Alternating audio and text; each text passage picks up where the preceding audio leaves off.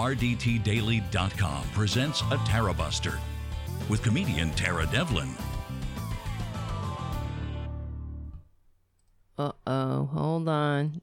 I'm getting there. Hey guys, this is Tara Devlin. Hello. We're back. Remember we said let's do another show tomorrow? So, okay, you wanted it.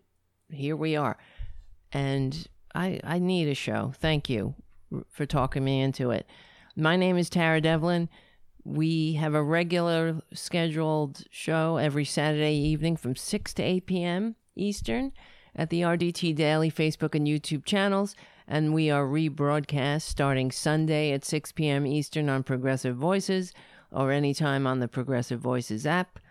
And we are on SoundCloud, iTunes, Stitcher, and FYI Nation, and where else? We're on a few. Verdant Square Radio. These are two independent liberal radio stations or podcast stations.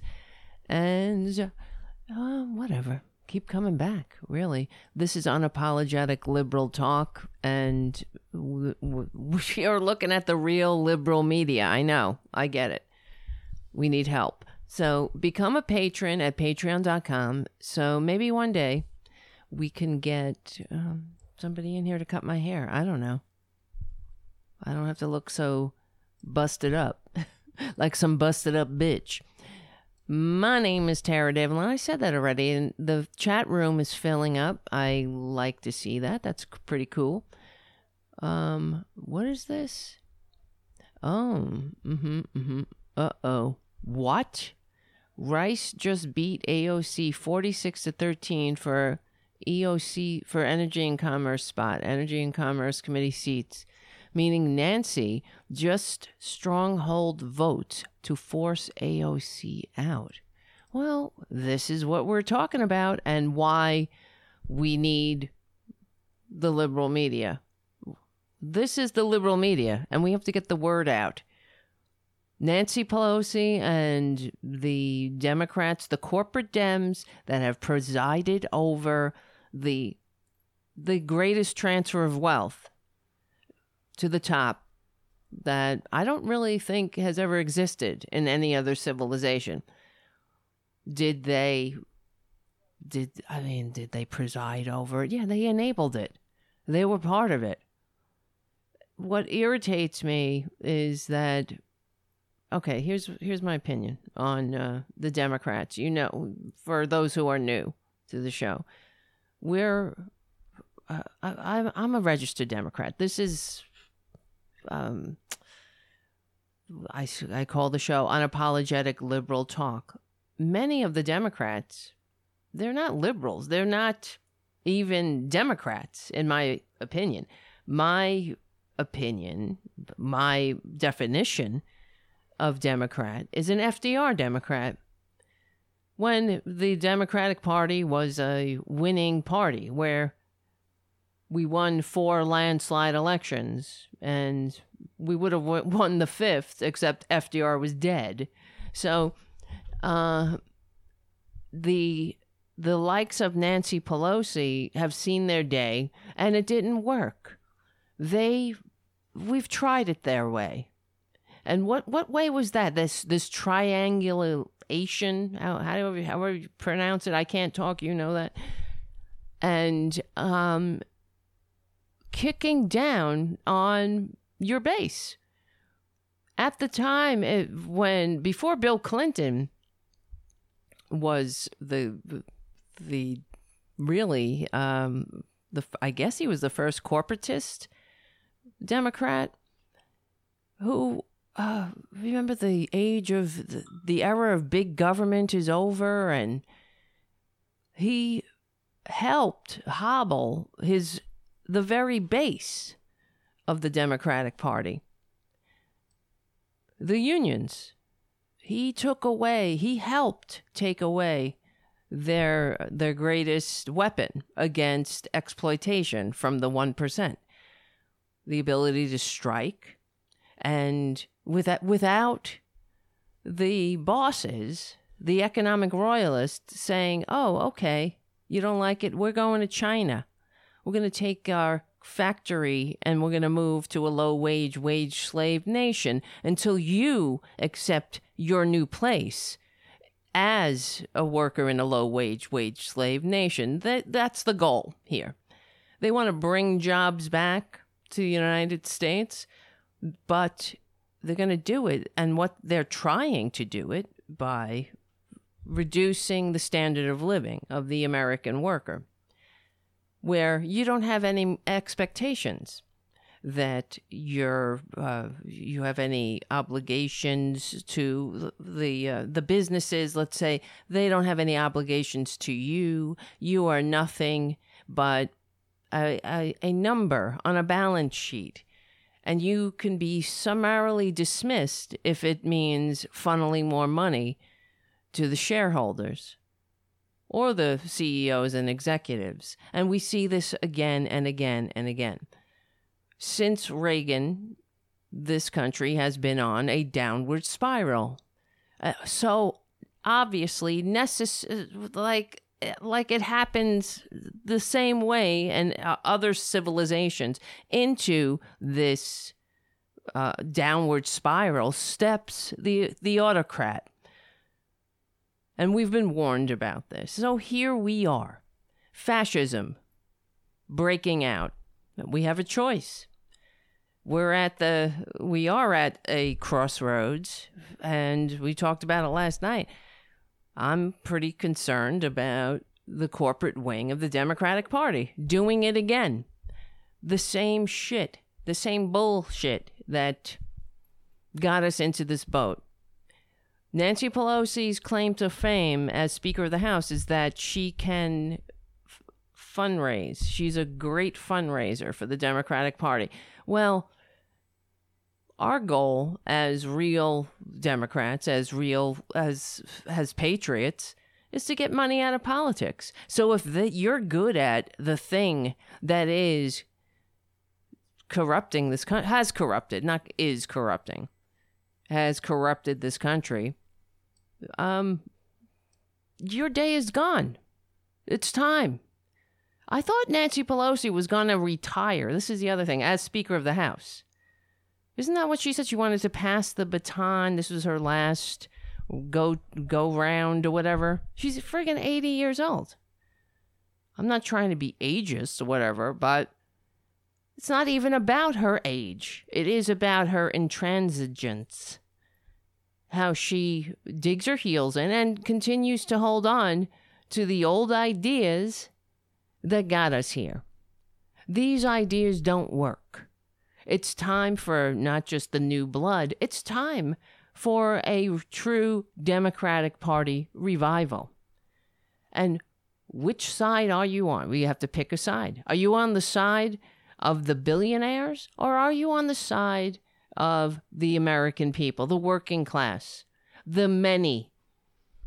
Are you on, it's whether you're, black, white, straight, gay, whatever. We know that Democrats are really good at virtue signaling. The easy layups, so to speak. Now they will definitely back transgender people being able to go into the bathroom of their choice. That's wonderful. But that's it? That's all we got? And it's also another way that the Republican Party, if you can believe it or not, the Republicans have positioned themselves. Of course, they've stolen the phrase, the patriot phrase. They're not patriots, but they position themselves as the champions of the goddamn people. Now, what people are we talking about? The idiots. They are. That's what Twitler's whole scam centered around. He was gonna finally think of the forgotten man and woman. But while Nancy Pelosi, and this is how the Republicans frame it, while the Democrats worried about, who can go to what bathroom, and they also fearmonger around that because it's easy. exploit ignorance. And that's how they position the Democratic Party. They're only about the gays and the blacks. You know, it is really, it's bigotry in all its truest forms. But the Democratic Party, the Dems, give them that opportunity by turning their backs on the American worker. We've had enough billionaires. You understand? They've corrupted this country to the point that we have a fascist squatting in the White House despite receiving fewer votes right now, who, with his fascist party, are participating right out in the open with a coup against democracy. The Democrats have allowed this to happen by trying to be the party of Wall Street and Main Street, which you can. Which side are you on? Somebody's got to bring Wall Street to heel, because how many times do we have to go through this cycle? This is not a normal thing.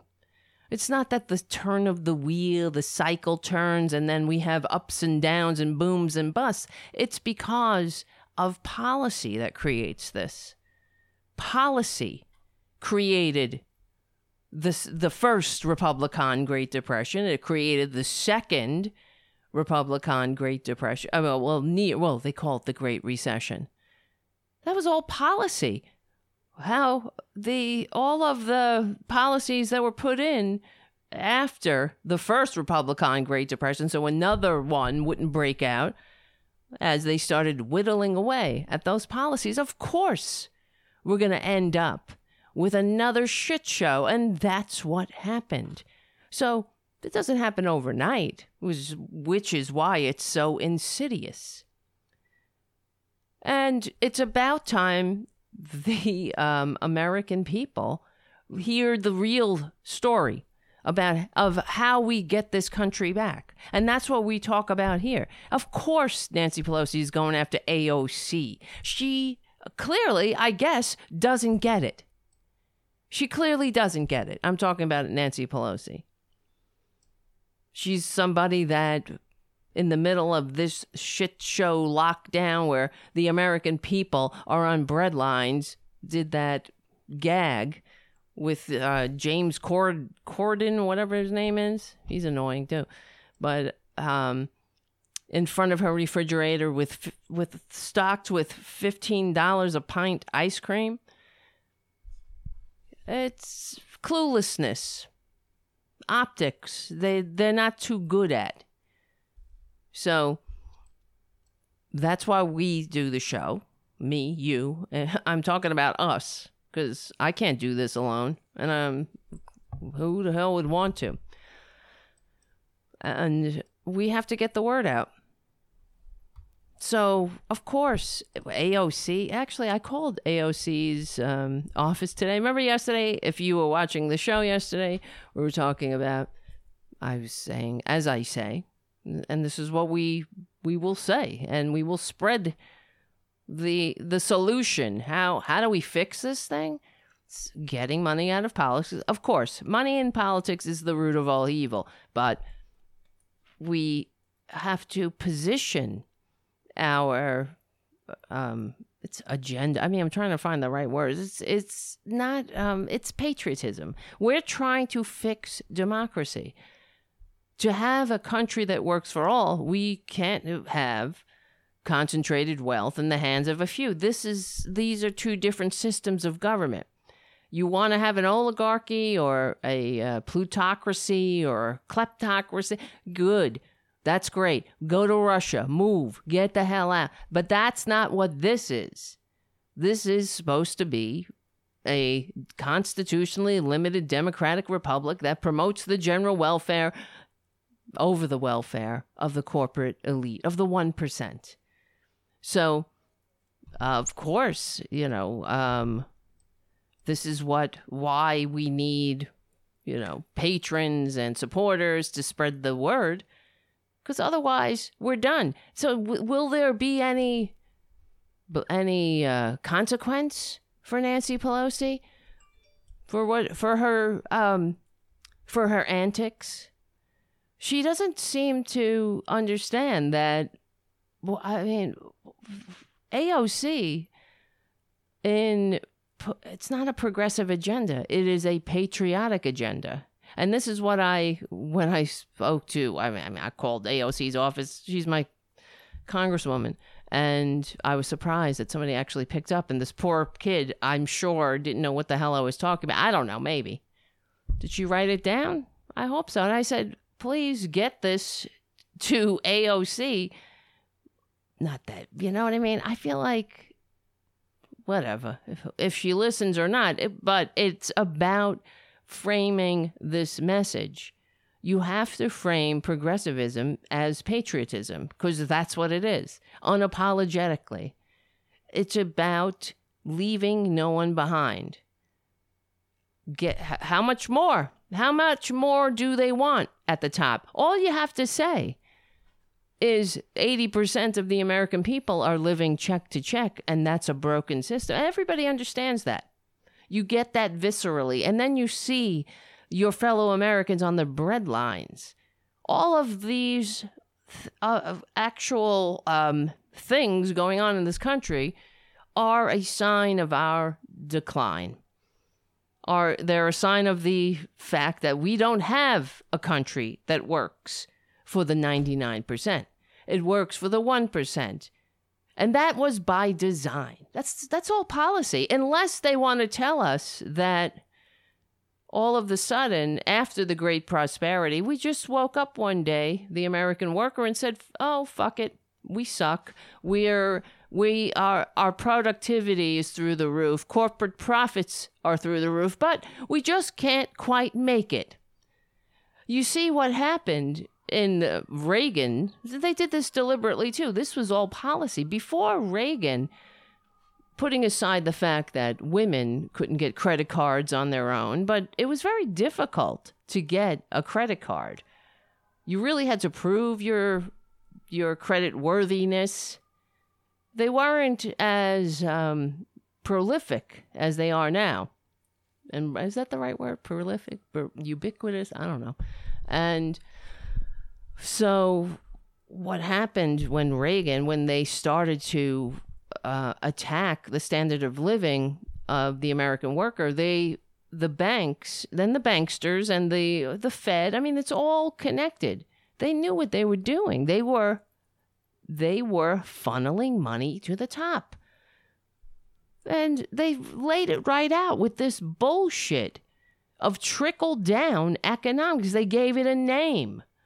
And they added, they called it, well, they didn't call it, they talked about trickle-down, but they call it supply-side economics. Because from the history of Earth, from the time the human species crawled out of the ooze, there's something called, it's demand, supply and demand.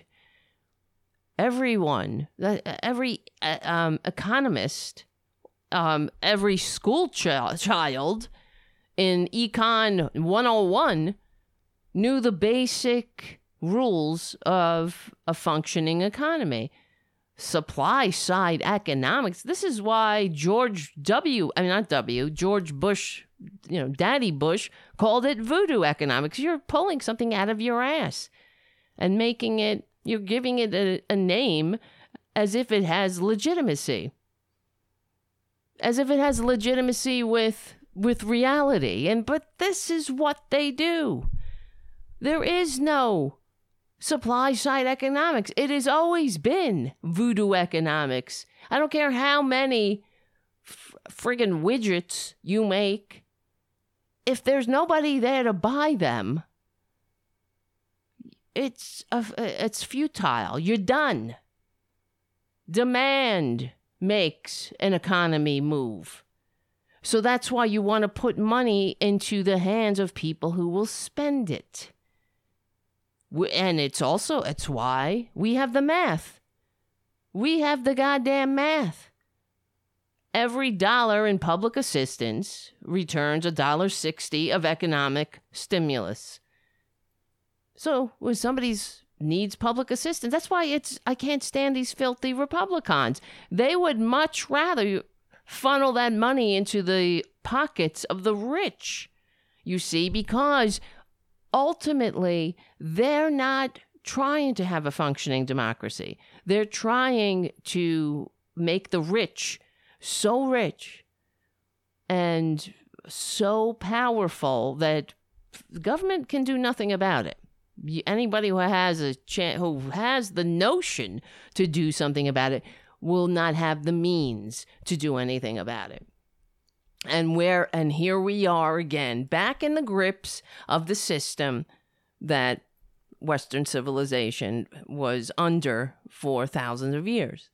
This is what they're doing. It's not that you don't really have to be, I don't know, a political scientist or even a historian to figure it out. It's about greed. It's always been about greed. Racism is one of the tools in their toolbox. Also, you got the human condition. You can never go wrong if you bet against humans doing the right thing. That's for sure. Nancy Pelosi, she's in her job for how long? She's got this job. She likes the spotlight. What has she done? She has presided over the decline of the Democratic Party. We've lost seats. She's a favorite whipping post of the right. That's not her fault, of course. But, it's about, she needs to, whatever. I mean, she's not listening to me, but maybe she needs to get a grip. Her day is done. They brought us here. They gave us Twitler. They basically they planted the seeds for this moment. We've been saying this for years. For years, I've been saying this.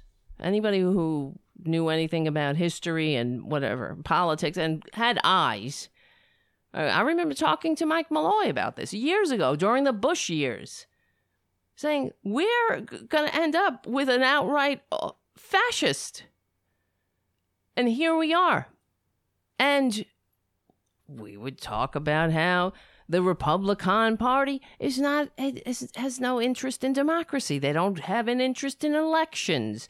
They're not about America. They're not patriots in any sense of the word. So if Nancy Pelosi is doing this, let me see, hold on, I'm looking this up.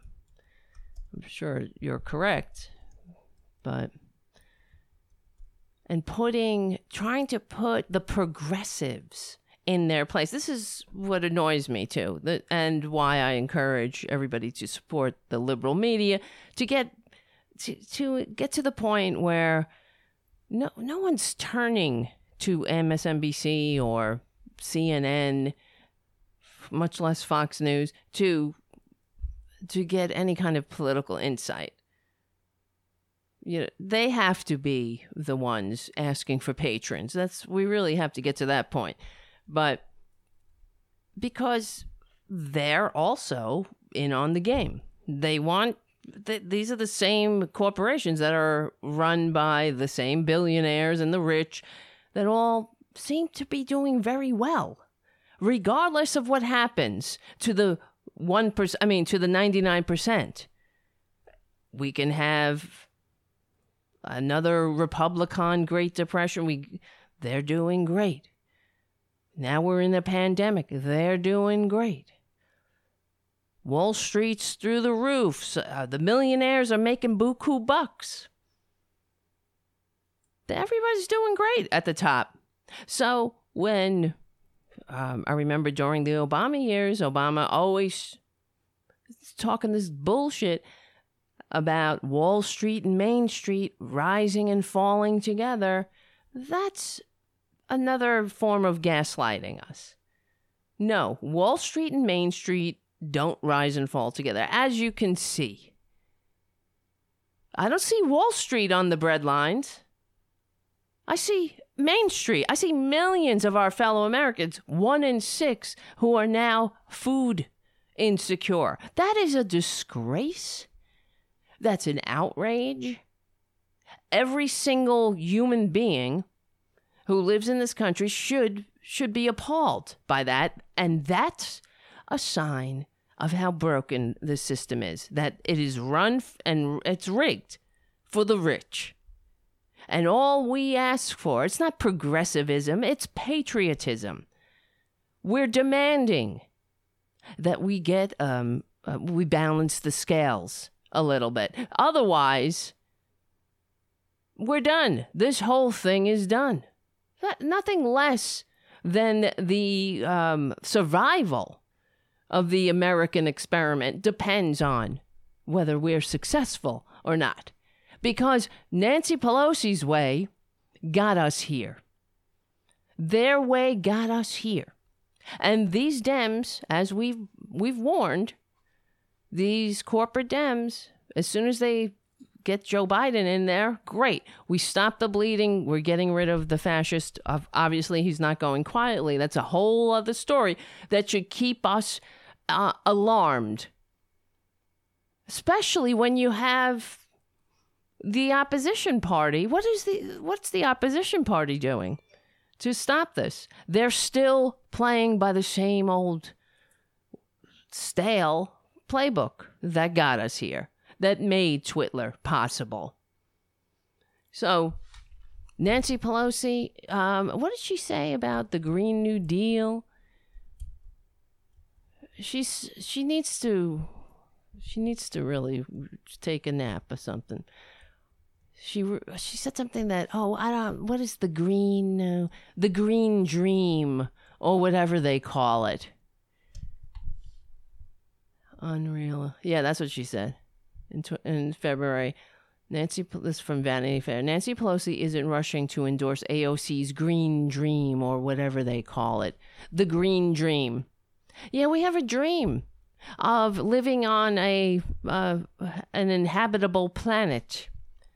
That's our dream.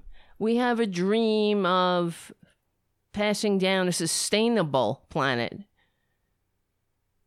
to our heirs. We have a dream of getting away from the stranglehold of archaic 18th, 19th century energy systems that have effed this country and the planet.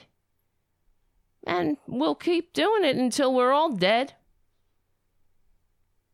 So, yeah, that's our green dream. They don't see what's the dream? We're talking about jobs.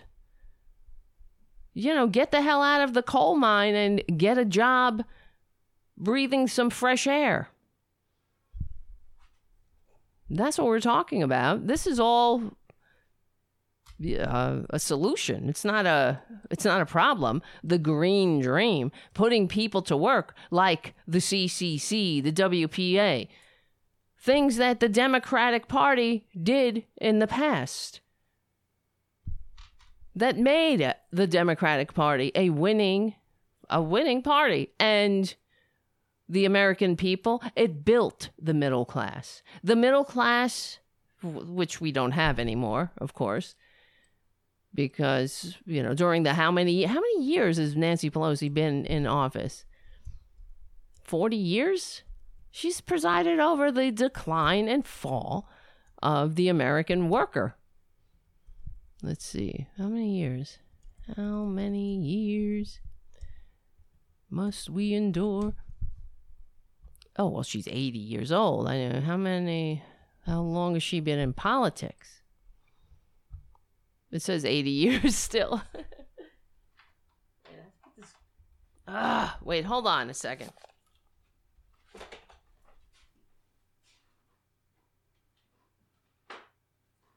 One second.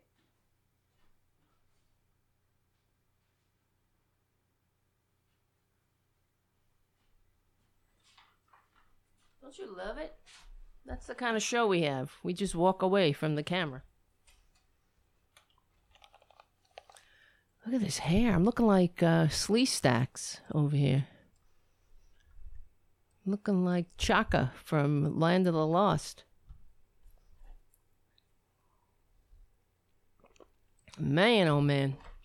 I gotta get a haircut. I'm telling you. It's not good. All right. Are we back? How's it going? Thank you, Jim, for your super chat. Oh my God. Yes. How many years? Darth says 140. Jim says 300 million. That's true. I'm not sure who's right. Let's see. What does it say on the Wikipedia page? She was born in 1940. She has been in office. When? Well, who cares? Whatever. It's a long time. A long time ago. The Green Dream, or whatever you call it. She should be ashamed. And this is what we have to do with our platform. Why? Otherwise, I hammer it home. Because not only do we need, to get the word out, I'm trying to stress that maybe maybe you don't. According to Democrats in the House, when they had their call after the election and they went at each other about don't say the word socialism or whatever, and one of these Dems stupidly said, we will beat them on the substance. And I can't stress enough, no, we won't. We won't beat them on the substance. Haven't they been paying attention? Yeah, we look at all the things that the Democratic Party has done. Socialist security, unemployment insurance. I mean, we can go on. 8-hour work. Well, isn't the Democrat? It was progressives. Everything that makes the American working class, that gives the American working class some decency, dignity, and humanity, came from progressives and came from the Democratic Party. Not the Republicans. Oh, well, the Republicans signed, the first Republican president signed the Emancipation Proclamation after exhausting every other option, including trying to make African Americans move and trying to give the South their human property until the year 1900. So whatever he signed. But that was when the Republican Party was a progressive party. So whatever. We're talking about now. Everything that is decent has come from progressives, normal people, liberals, people with hearts, the ones that the right wingers like to condemn for having hearts because they think it's strong somehow to want to, drink our tears and not give a shit about anybody else but themselves, when it is in actuality the weakest form of human life. It's the poorest excuse for humanity, and it's also the weakest. They're weak. They're the opposite of everything they claim to be. They're not patriots. They're not strong. They're not courageous. They're not smart. It's beyond. So it's time it's really well past time to call them out on it. But it's also our responsibility on this platform to get the word out, to push these effers. That's how we push the Democratic Party. You don't just say, oh, well, good job, Nancy Pelosi. Clearly, she's got a bug up her ass about AOC, but is that really the bug up her own ass? Or is it that she's the people that she fundraises from, they don't like it. They don't like her because she doesn't take corporate money. And she's a thorn in their side. This squad, they're always trying to push the corporate Dems. And they don't seem to, don't you love how the Republicans, they play the same game with the Democrats. They position themselves, or they try to say, oh, well, we're serious. As if you're only serious if you're willing to slice your fellow Americans' throats. No, we're damn serious. There's nothing more serious than going up against the big moneyed interests that have their boot on our necks. And make no mistake, they do. FDR told us all about them. If Nancy Pelosi, needs to maybe read some FDR history or start channeling him. Or otherwise, she needs to have a real look at herself. Is that the future? How much more are we going to take? Is it the future to continue to suck on billionaire teat in a government? Is that a functioning government when you have to fundraise? Where the bulk of your day is spent fundraising, not doing the work of the people. Is that a functioning government? And if your claim to fame is you're able to fundraise, maybe it's time to look in the mirror and say, you know what, let me rest a while and eat some of this expensive ice cream in my freezer and take a chill pill and let somebody else, somebody who wants to restore not just the Democratic Party, but the American working class to its post-New Deal economic vibrancy, which will protect the country from another fascist. Because a fascist can't rise in a country that is functioning. It's only the symptom of the dysfunction. That's why we have a Twitler.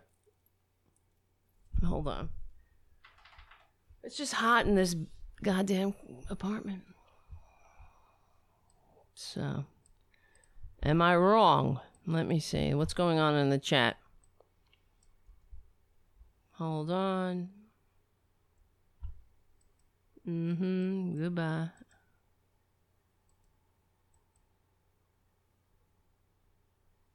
Oh my God, go away. Boom. Boom. I'm just blocking everybody. Beyond. Block, block, block. A lot of Trumpanzees. Bye. Okay. Centrism is the sequel. Wait. I lost that. A return to brunch. Centrism, the sequel, right? Good one, Jim. Yes. Thank you, guys.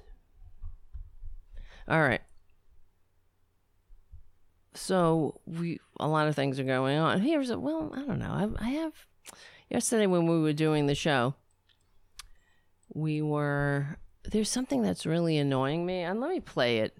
Speaking of everything that sucks, people are going to be mad because I'm going to go after another Democrat. I don't care. We have to. Yesterday we were talking about Pete Buttigieg, and he's another one, but I don't know if Amy Klobuchar gets on my nerves too. She's another one. She's part of the problem, in my opinion. This aw shucks, middle of the road, bipartisan. Let's be bipartisan with the fascists. Let's be bipartisan with the right wing, with the party who right now is lying about the election. They're out there saying that the election was stolen. their big names in the party, in their filthy fascist party, Rand Paul.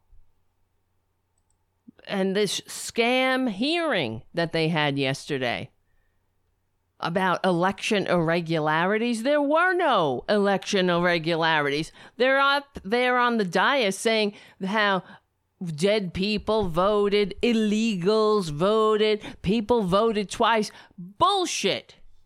That's not what happened, and they know it. And then Rand Paul comes out and says the election was stolen. He actually said that.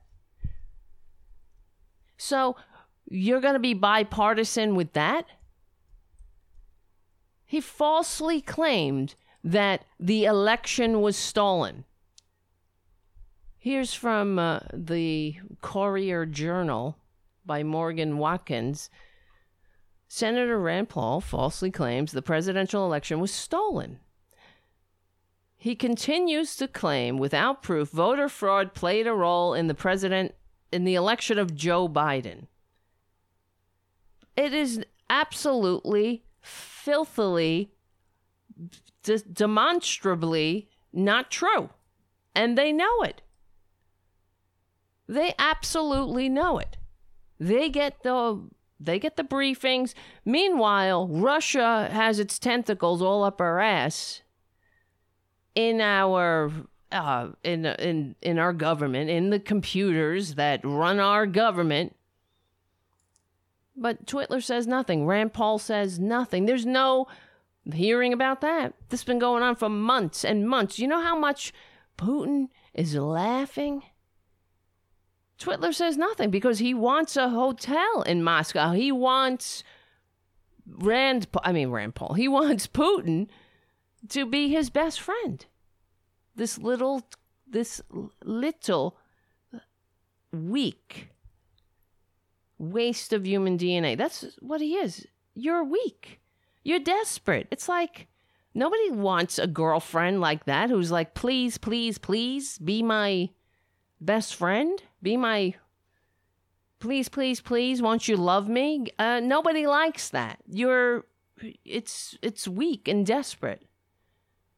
No wonder. They all know. I mean, Twitler is so easily unpacked. Except, I don't know, how do millions of people vote for him? And this is what's so disturbing. And why you don't allow the fascist an inch. You don't give them not even an inch, not even a half an inch, because they will take it all. When all the time, when I speak to Bob Kincaid, we talk about how much more do they want? And the answer inevitably is they want it all. How much longer will we take it? I always ask, but how much do they want? How much more do they want in the 1%, in the clutches of the 1%? The answer is they want it all. So you don't give them an inch. That's why they buy politicians. That's why big corporations spend a lot of money hiring lobbyists and funneling money into the pockets of politicians. And what kind of sick-ass system is that? Funneling money into people, and then you're going to say that you're not bought? You get offended. Remember how they said, it was during the presidential election and or the campaign, when everybody was feeling a little bit insecure because Bernie wasn't taking any corporate money. And they said something. It was Joe Biden who said how you're trying to say that President Obama was compromised by the Wall Street money, as if President Obama, he couldn't be compromised. We all took money. Yes, it was Buttigieg, too, who said that, because he wants to be Obama. So you're trying to insinuate by you're saying that. You're insinuating that President Obama was somehow compromised by money. Of course he was. That's why they took the one thing that could actually fix our broken health insurance racket off the table. The public option or Medicare for all, they took that off the table because they can't actually fix healthcare and keep a for-profit parasite continually sucking profit from our miseries.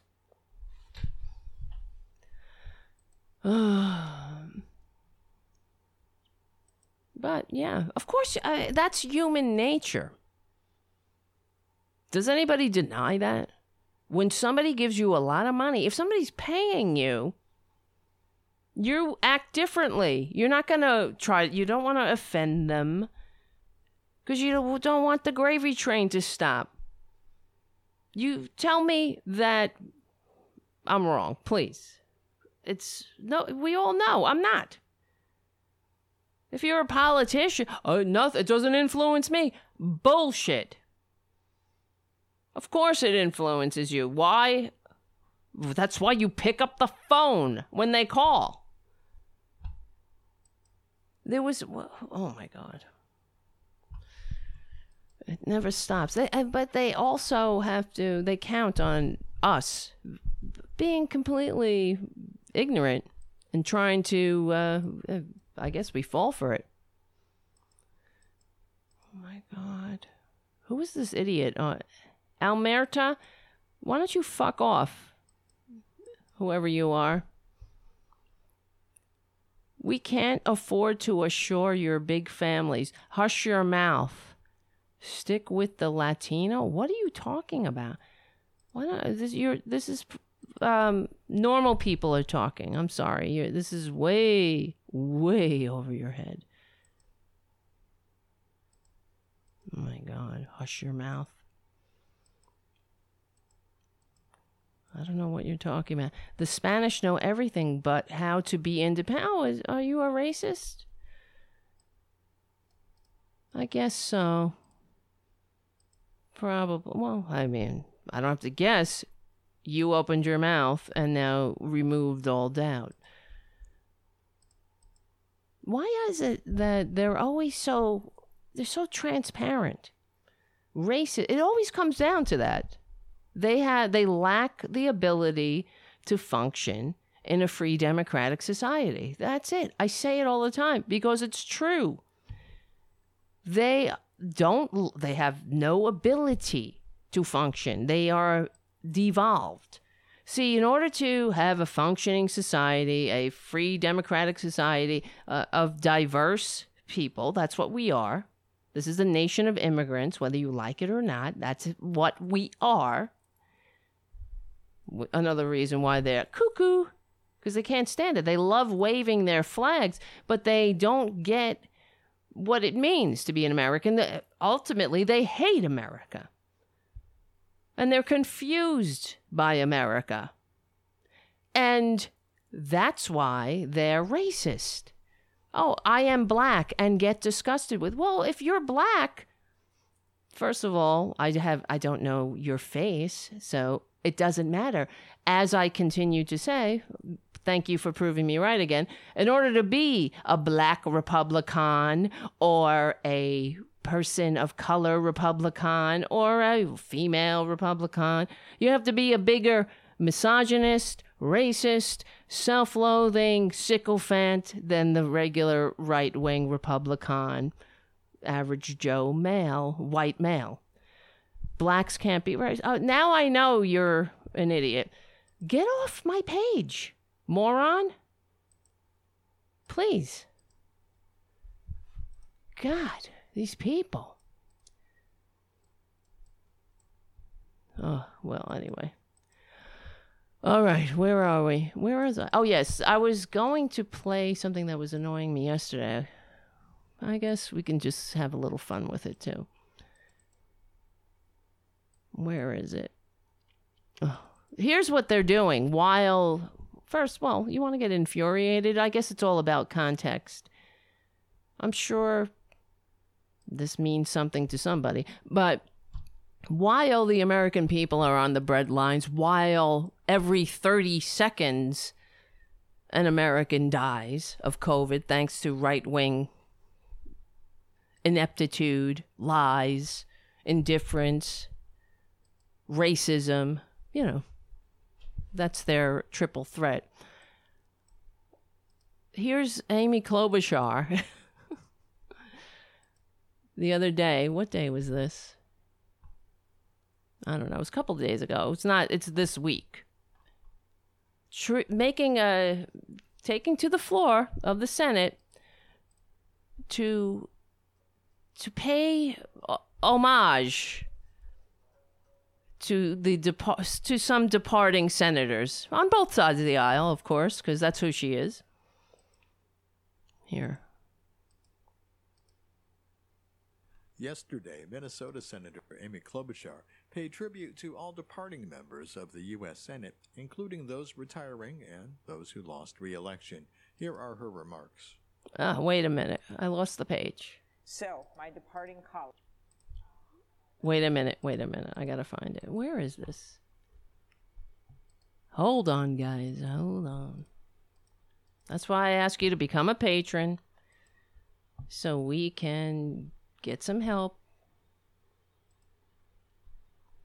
Here we go. Every single one of them, and I'll start with my good friend, Senator Doug Jones.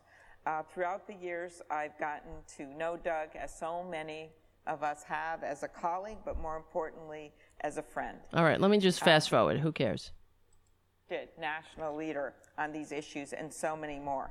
I got to serve with Senator Udall on the Commerce Committee, where during the pandemic we worked together to bridge the digital divide and expand broadband, especially for our tribal communities, where, as we all know, he served as a ranking member, the top Democrat, on the Indian Affairs Committee. I also was proud to serve with Senator Udall on the Rules Committee. We worked on Native American voting rights together. But he was the lead. He was the lead on so many bills that would make our democracy better. And I hope that one of his legacies is when he's gone, we will be able to finally put these laws into operation and get them done. One of his great pieces of legislation was a constitutional amendment to overturn Citizens United. And one day we will get this done. So wow. I can't wait. I hope I'm not a corpse by then. The fact that you have hidden money streaming into our politics, and his amendment hidden money so much of this. Well, he was also co-founder of the Congressional It's just when it's hidden. It's dark money, reducing dark money. On this country, with his work to protect public lands and this goes on. Okay, we're not going to listen to the whole thing. It goes on for 20 minutes. I will miss Senator Roberts' humor, and I will miss his good work, and look forward to continuing to work with Senator Stabenow and Senator Boozman as leaders of the Agriculture Committee.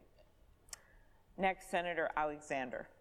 Senator Alexander has served the people of Tennessee for more combined years as governor and senator than anyone else from their state.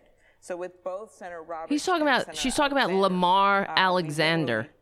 We'll be missing people that bring to this place missing him sense of commitment and long service to our government.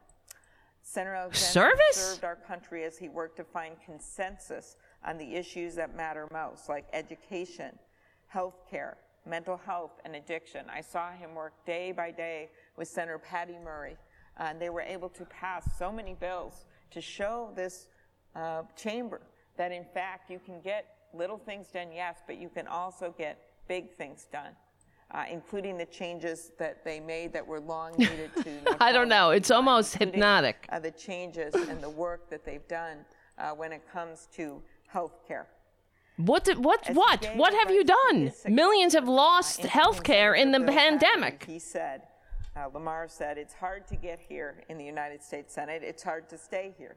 And while you're here, you might as well try to accomplish something good for the country. Oh, like wow. How quips, profound. And I've read his book, his red plaid book of advice, and his many can you believe this? He has shared with me for advice, including on it's a big club. Both may not have worked out for either of us, but hardy the har. love that he brought to the people of this country and the people of his state. He talked about them and how he approached his work. As a former Secretary Wait a minute. H.W. I lost Bush, it. President of the University of Tennessee, and as chairman of the Health, Education, Labor, and Pensions Committee, Senator Alexander, we know, has worked tirelessly to ensure every child can succeed.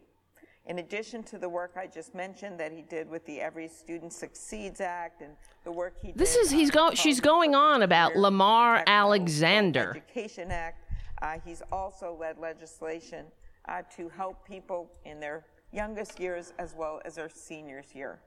I appreciated especially the work that he did on Alzheimer's and making sure that we continue to invest in our science and education.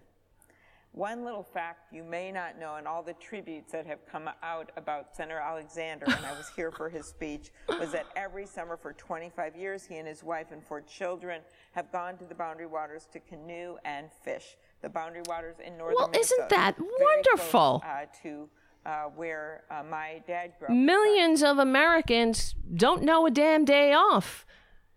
They haven't had a vacation, I don't know, in years. Vacation?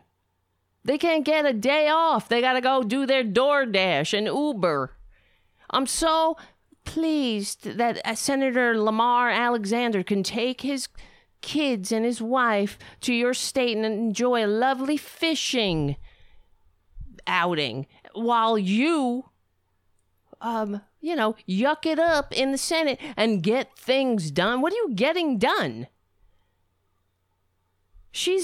These people have been in there so long. I guess they think they are getting something done. I don't know. What are you getting done when there are millions on a goddamn breadline? You're going to praise Senator Lamar Alexander, another Republican in Twitler's pocket, someone who's part of the decline of the American Republic. Oh my God. Let's see. Impeach. Somebody wrote. Here's some good things. Senator, let's take student loan payments from your paychecks. That's Senator Lamar, because, there were too many people defaulting on their student loans that Republicans ensured that you can't declare bankruptcy on student loans. You know that. You can declare bankruptcy.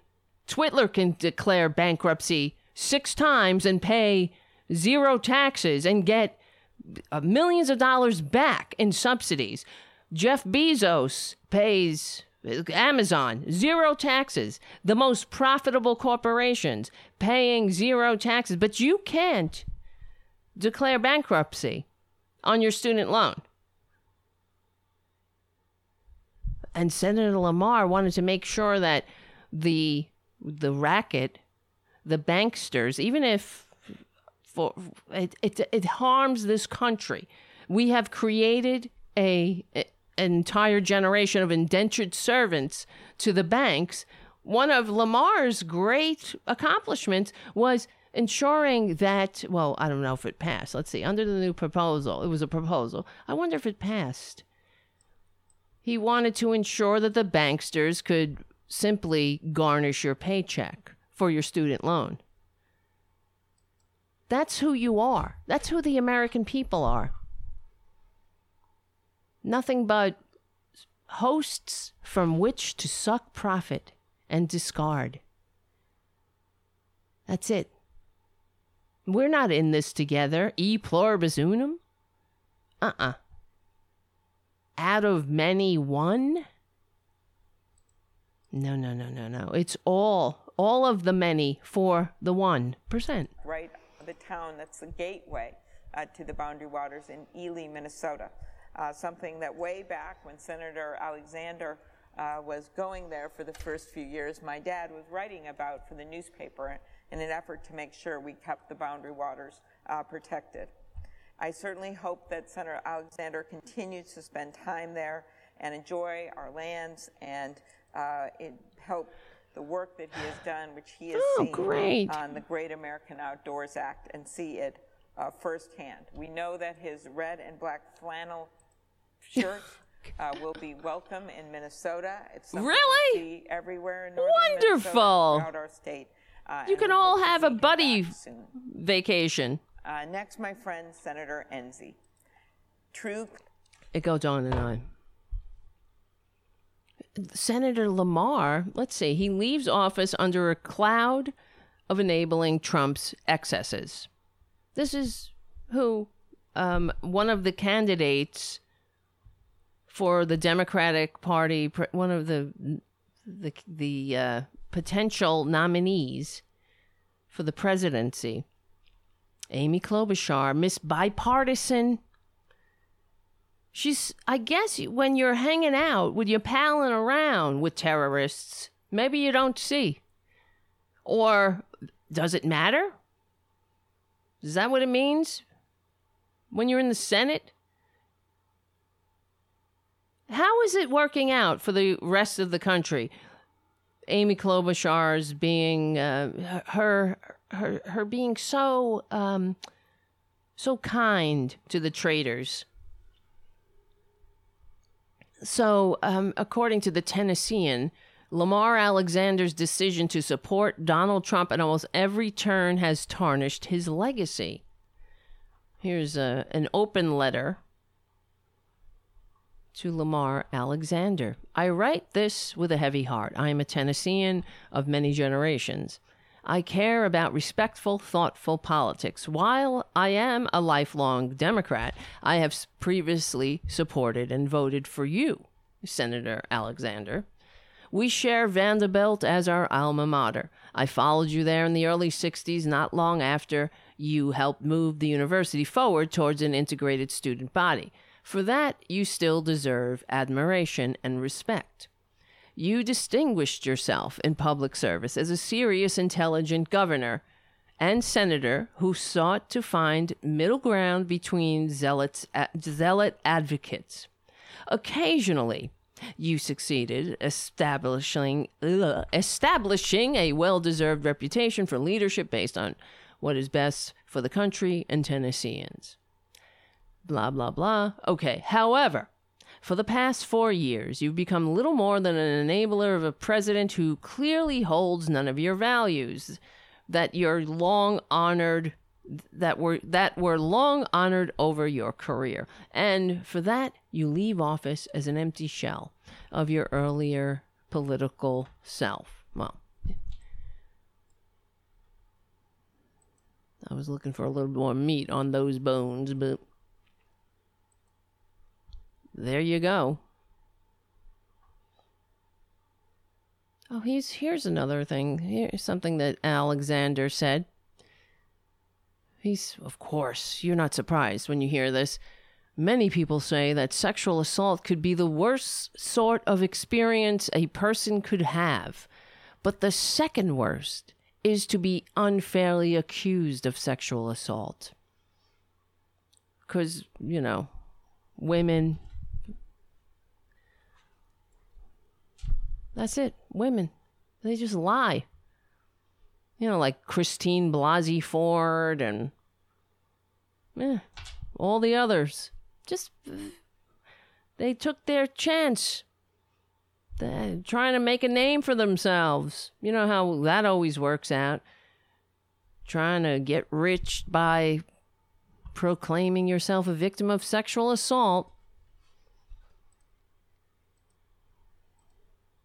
Collegiality and camaraderie have sometimes been hard to come by in Washington these past few years. Shut up! And that is why when I think about someone who never lets the temperature rise, who's always Can you believe going this? to find that common ground, who, as I heard him say, and I've heard him say many times before his closing speech here, is that, in his words, I always believed we could agree on 80% of the issues and on 80% of each issue, and that if we focus on the 80%, we can do great things for the American people. Well, you've already effed up the American people. With Ted Kennedy and their genuine friendship, and I remember Holy said that shit. many times to me as we worked on bills together. One of the first bills that Oh, wait, what am I doing?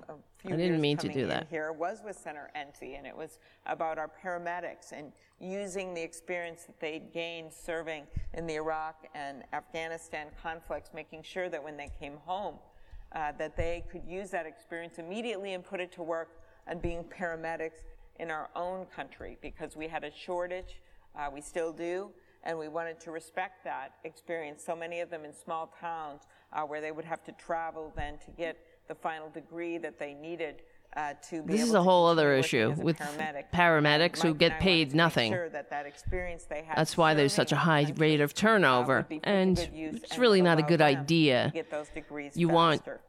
I was also people fortunate who to know work what they're with Mike on doing when trying they to turn the arrive page at on your US Cuba emergency. policy and forge a new path.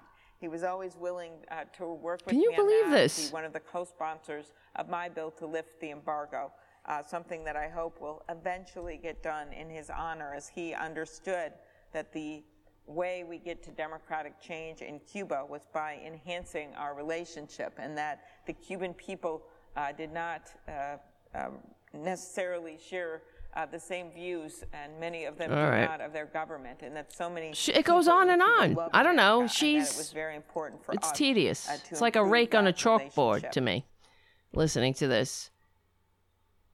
Go through the list of all her Republican friends and how much she's going to miss them after they fucked up the entire country. You know, I worked with them, and just like my daddy worked with someone in Senator Enzi's somebody. So she always has some kind of relationships with her, some kind of down-homey personal anecdote. I'm sorry, personal anecdotes are not going to fix what's broken. And in fact, doesn't it look like the leadership of the Democratic Party really doesn't know what the F, or doesn't care? Which is it? Do they know? I really struggle with Amy Klobuchar. Does she know what's broken here? I guess not. I suppose she thinks that if we're all just nice and kind, you just be so nice. Be nice to the fascists while they're slitting your throat, while they're blocking COVID relief. Get up there and say, I'm going to miss you. In fact, what she should be saying is, don't let the door hit you in the ass on the way out. We have one in 6 Americans food insecure. Hundreds of thousands of small businesses are closing. This country is a disgrace. It's the only people doing well are the 1%. Nobody needs to be flattered.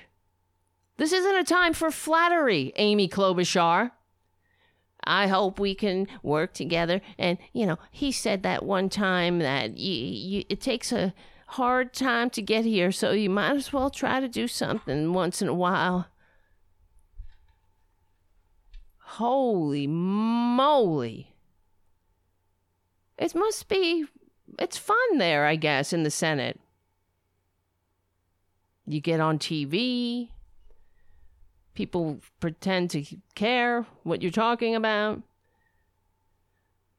You get on Morning Joe, and they're tickled. They're absolutely tickled by your antics, and you're pining for bipartisanship, like a battered spouse pining for an abuser. I was watching C-SPAN, and this is what came up. So I couldn't believe what I was hearing, really. I'm infuriated by this. Oh, it's nothing. It's just, it's kind, human, whatever. Good for you. Being so bipartisan. How is that working out for the people on the bread lines? And the small businesses and the restaurants that are going to close because they've been given no relief. And all the businesses, the small businesses that are struggling, and then the Mitch McConnells of the world blocking relief for the states. Now wait until that bomb explodes, when the states get no relief and then they start laying people off. But that's the way they like it. That's the way the Republicans like it. They like you nice and desperate. So, Amy Klobuchar, it's your nice act isn't working. Is that what I can't talk. What went wrong in Nazi Germany? They weren't nice enough to the fascists.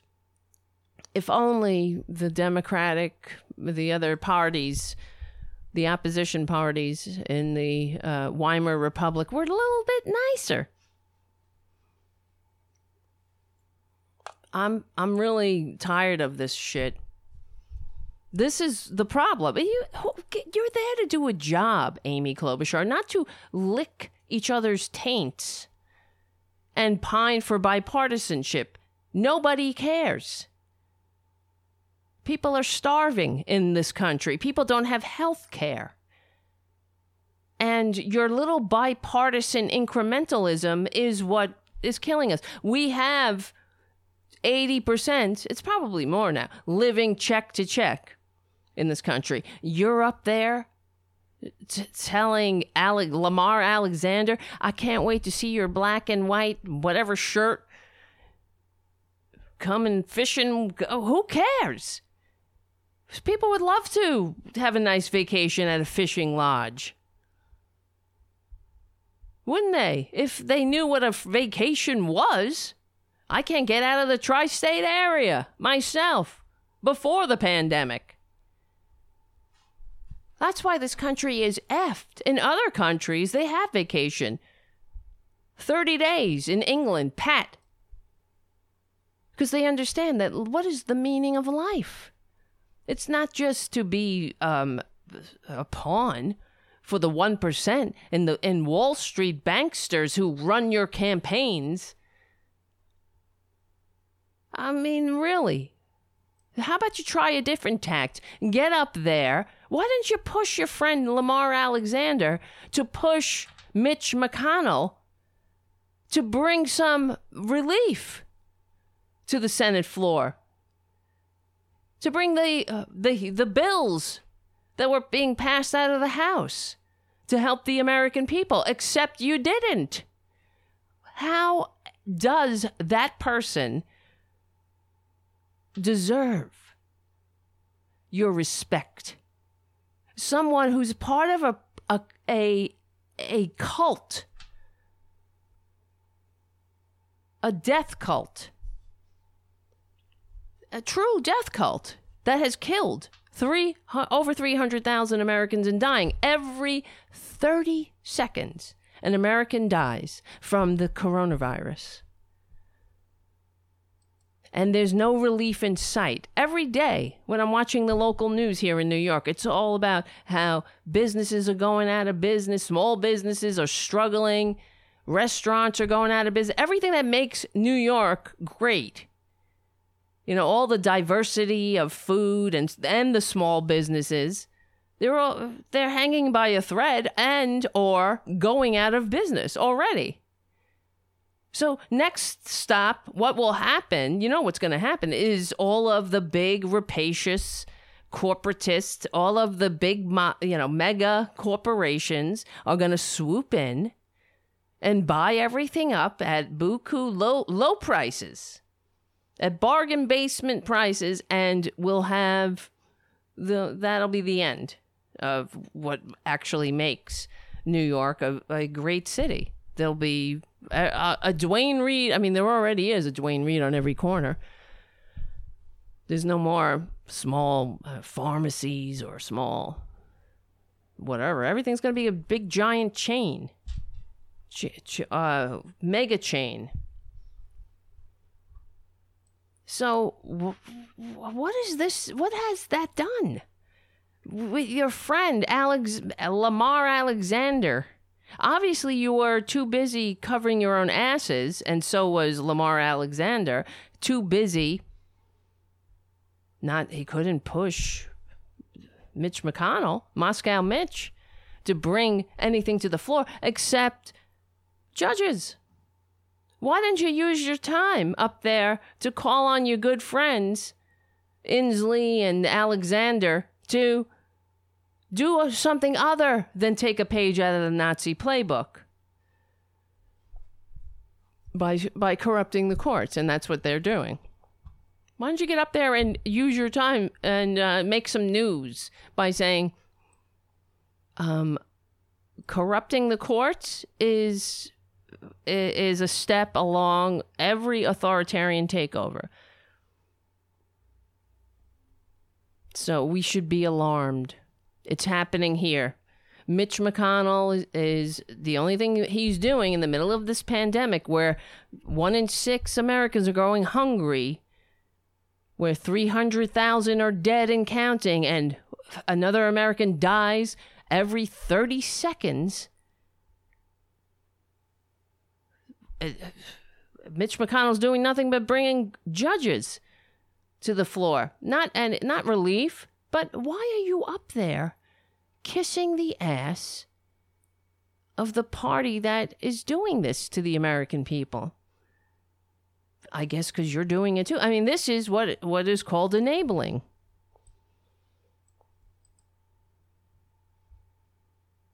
It's a joke. Oh, isn't it great? We can all get along. It's so nice how she's so bipartisan. How's that working out for the country? How is it working? Is this tactic working? Is it a tactic, or is it just you're just incapable of seeing the truth staring you right in the face? Because you're in the picture, honey. You don't have perspective. You're standing right up against the picture with your nose on the glass. You're looking in it. You don't see the whole thing. Maybe, I don't know. All you see is, your pal. Hi, Lamar. You gonna be at the gym later? You gonna be at the sauna? Oh yeah, I'm heading over to. I have a little sniffle, so I'm going to check with the Senate doctor. Make sure everything's kosher here. Oh, just like my daddy always told me. And one time I met Mrs. Williker at the Piggly Wiggly, and she was saying, I really am struggling, but the best thing about you, Senator Klobuchar, is that you give me hope that we can all get along. Why can't we be nice? We're not nice anymore. You know why people aren't nice anymore? Because they're living check to check. I don't know. Because why can't we be nice? Why is everybody on the edge? It would be so much nicer if we could be nice. You know what? We would be nicer. All of us would be a lot nicer if we had your benefits, like you. We had nice, cushy jobs where we get up and spend our time licking each other's taints and then go to the gym and make a live shot on MSNBC where we tell some story about some fictional character you met at a Piggly Wiggly. Oh my God. Am I wrong here? Or is this... Maybe I've had it up to here. I've really had enough. No, I'm not wrong. Because look at what they've done. Know them by their fruits, right? Know them by their fruits. Right. $600. Are we worth $600 according to Congress? As if that's some big freaking leap. Every penny of that extra unemployment benefit is going back into the economy. Desperately needed.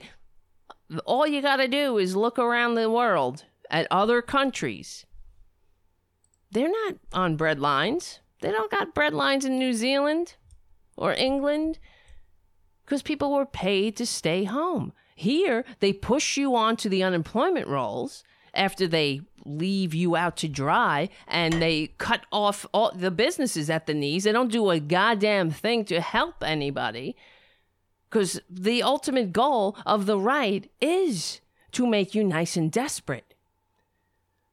So instead, they push you onto the unemployment rolls, and then they vilify you. And they keep beating on you. And into this whole catastrophe where, you're stressed out. You got to get up at 4 a.m. to make it to the food line. And you lost your insurance because we're the only stupid ass country that has this for-profit health insurance racket attached to people's jobs, which is another disgusting thing that says you don't matter. You're nothing but a serf. You are to make profit for the 1%, and otherwise you're not worthy to be healed. You're not worthy of, if you get a sickness, go die. We should all be really disgusted by that. I mean, I know I am. The whole thing is sick. So why doesn't Amy Klobuchar, well, she's the one of those that says how, unions negotiated these good plans and they don't want to lose those plans, as if it's okay that some people have great health care and millions have nothing in the middle of a pandemic. I mean, that's why every 30 seconds another American is dying, because when you get sick, some people can't go to the doctor, and then they can't even take a day off, so they have to go to work, and they're feeling sick, whether you wear a mask or not. I mean, they're out there. It's so disgusting.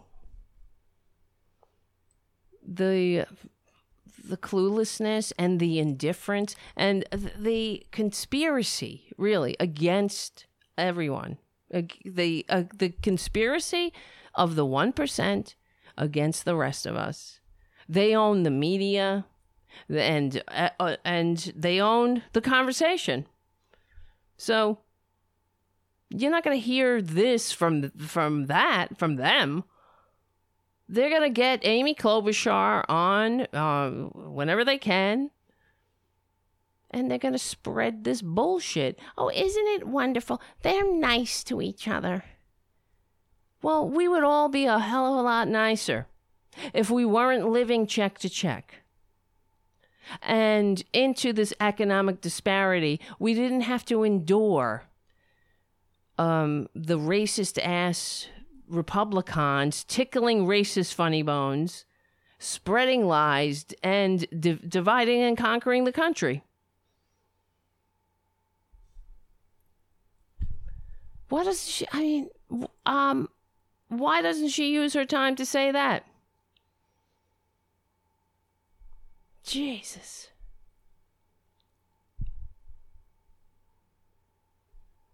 Oh, God help me. Anybody, can God help me? Is there a God? Can he help me? He? Of course it's a he, right? Oh, this world. Give me a break. Give me a break, world. Jim is the lone super chat. I don't know what to tell you. I hate that, Jim. You're doing the heavy lifting. What are you going to do? That tells me we are where we are. It's very frustrating. I don't know. Maybe the show sucks. I don't know.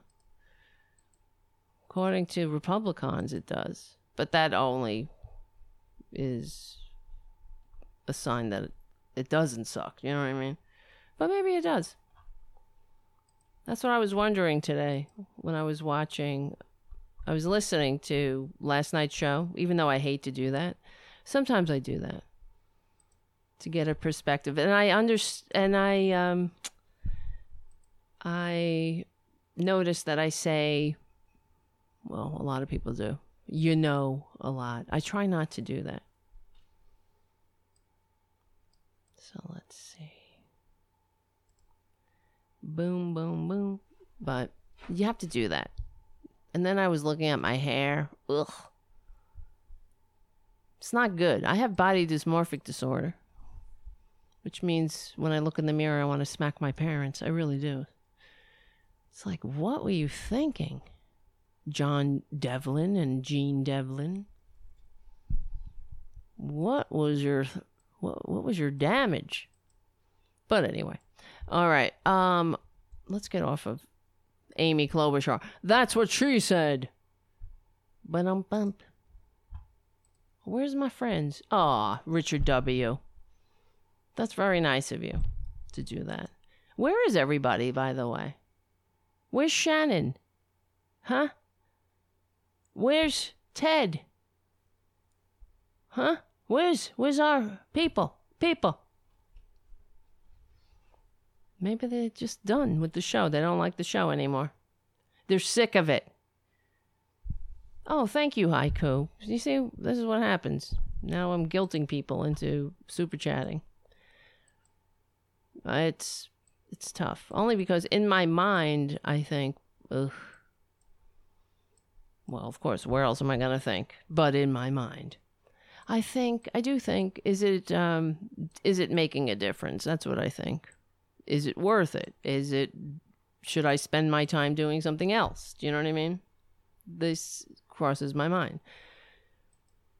If we're losing patrons and, I understand it's the time of year, but we were going up, and then we're whoop, boop, beep, going down. So I wonder, is this the feedback? Have we hit the top? Is that it?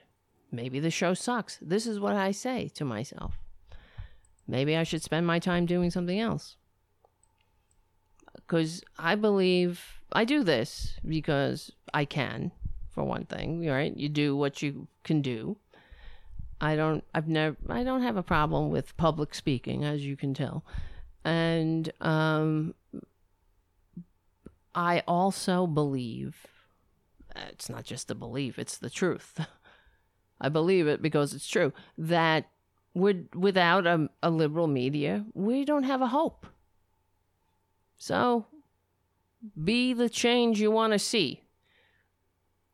I got tired of screaming at the TV, and it's also why I started RepublicanDirtyTricks.com, because I was tired of Republicans. So let me make this website, and then the website we have the Facebook page for the website, which gets a lot more visitors really than the actual website.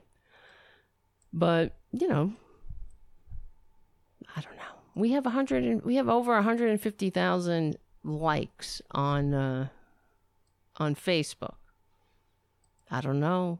It took from 2009, but it doesn't mean that when the show goes out over Facebook, that doesn't mean 150,000 people are seeing this. This is how that Facebook works. They'll only put it out for a few people. And in order to get it to go to more people, then you have to boost it with money. That's how they get you. Everything is money. So it's tough. That's why we're in this boat. We don't have billionaire benefactors like the right-wingers do. And they do. I don't just say that. Look it up for yourself. Who runs Breitbart? Who gave Andrew Breitbart, millions of dollars? The Mercer family. That's not me talking. It's what they do. Because the right-wingers, and this is what's the cause of my eternal frustration, they understand that they have to own the message. Otherwise, they're done because they don't have anything in reality. And I guess maybe Democrats, we're stuck in that. I got to look up who it was who said that stupid thing that we will beat them on the substance.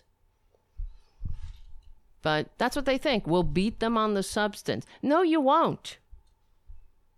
Because you can make policy as substantial as you can. You can be benevolent. You could throw as many bones to the people as you can. And the Republicans are still, they will claim credit. It all comes down to who owns the message. As you can see, look at the last 4 years. What has Twitler done besides make a bunch of corpses and a lot more people, well, rich? People at the top. He didn't make them rich. He made them richer. They were already rich. What has he done? He made corpses. He embarrassed us on an international stage. He did Putin's bidding. He's a traitor. He committed treason. He used taxpayer money to strong-arm a Democratic leader into announcing an investigation on a political rival. All of this. He unleashed his inept and disgraceful, disgusting, greed-centered crime family on the country. We don't even know. The tip of the iceberg is all. The tip of the iceberg. That's all we know. The crimes are like the grains of sand. They're like sand in an hourglass. These are the crimes of our lives. That's what we've endured. And did it matter that Twitler, in the middle of a pandemic, allowed the pandemic to not only take hold but spread from sea to shining sea while lying to the American people and going golfing after spending years vilifying Obama, but then proceeding to go golfing, to spend more taxpayer money golfing in the first 6 months than Obama did his entire presidency. That's how much that scumbag went golfing. Did that matter? Did it matter? Did the hypocrisy matter? Did the substance matter? Dems? That's why we need to own the message. And the message is, this is about saving the country. Progressivism is patriotism, and it is about saving this country. Or, well, let's define save.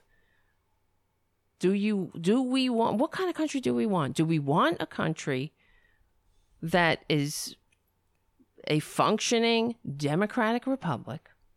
Or do we want an oligarchy where the rich run and own everything and everybody else struggles on the other side of Reaganomics, on the wrong side of the tracks, so to speak?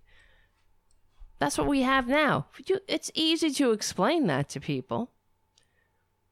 And then, of course, they divide us along racial lines, which is another reason why we need policies that promote everybody in, everybody out. I mean, everybody in, everybody out. That's the Republican. Everyone in, nobody out. Leaving no one behind. E pluribus unum is an action plan. What is hard about that? We're Democrats. We don't leave anybody behind. It's not about progressivism. It's about patriotism. You could say these things again and again and again. This isn't progressivism. This is patriotism. We're living in a country where the majority of Americans are living check to check. Boom, that's it. This isn't about an ideology. This isn't about progressivism. It's about patriotism. That's all you got to say. And you've won the argument.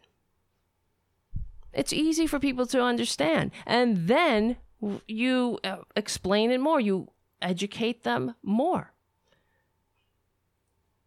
this is the history of Western civilization. The rich against the rest of us. Well, it's envy. You're envious. No, I'm trying to fulfill the promises. Not me alone. I just want to die in a country that isn't full of shit. That is actually a functioning democratic republic. It could happen, but no. Not with the Amy Klobuchars of the world, and not with the way the system's been rigged. Of course, when Bill Clinton said the age of big government, big government. This is what we have to explain to people, I guess. When you're talking about government, when you say you hate government, what you really mean is that you hate democracy. That's what you're saying. Because the founders didn't fight a revolution to create an anarchy. They fought a revolution to create a government of, by, and for the people. And that means the general welfare, which they mentioned numerous times in the Constitution. They didn't mention the welfare of the 1%. Promote the general welfare, and they capitalized it for a reason, because that's what it's about. And yes, they were hypocrites, racist, misogynist, yes. But we're bringing the patriotic vision of our founding promises over the finish line. That's what we're trying to do. It's not good to sigh.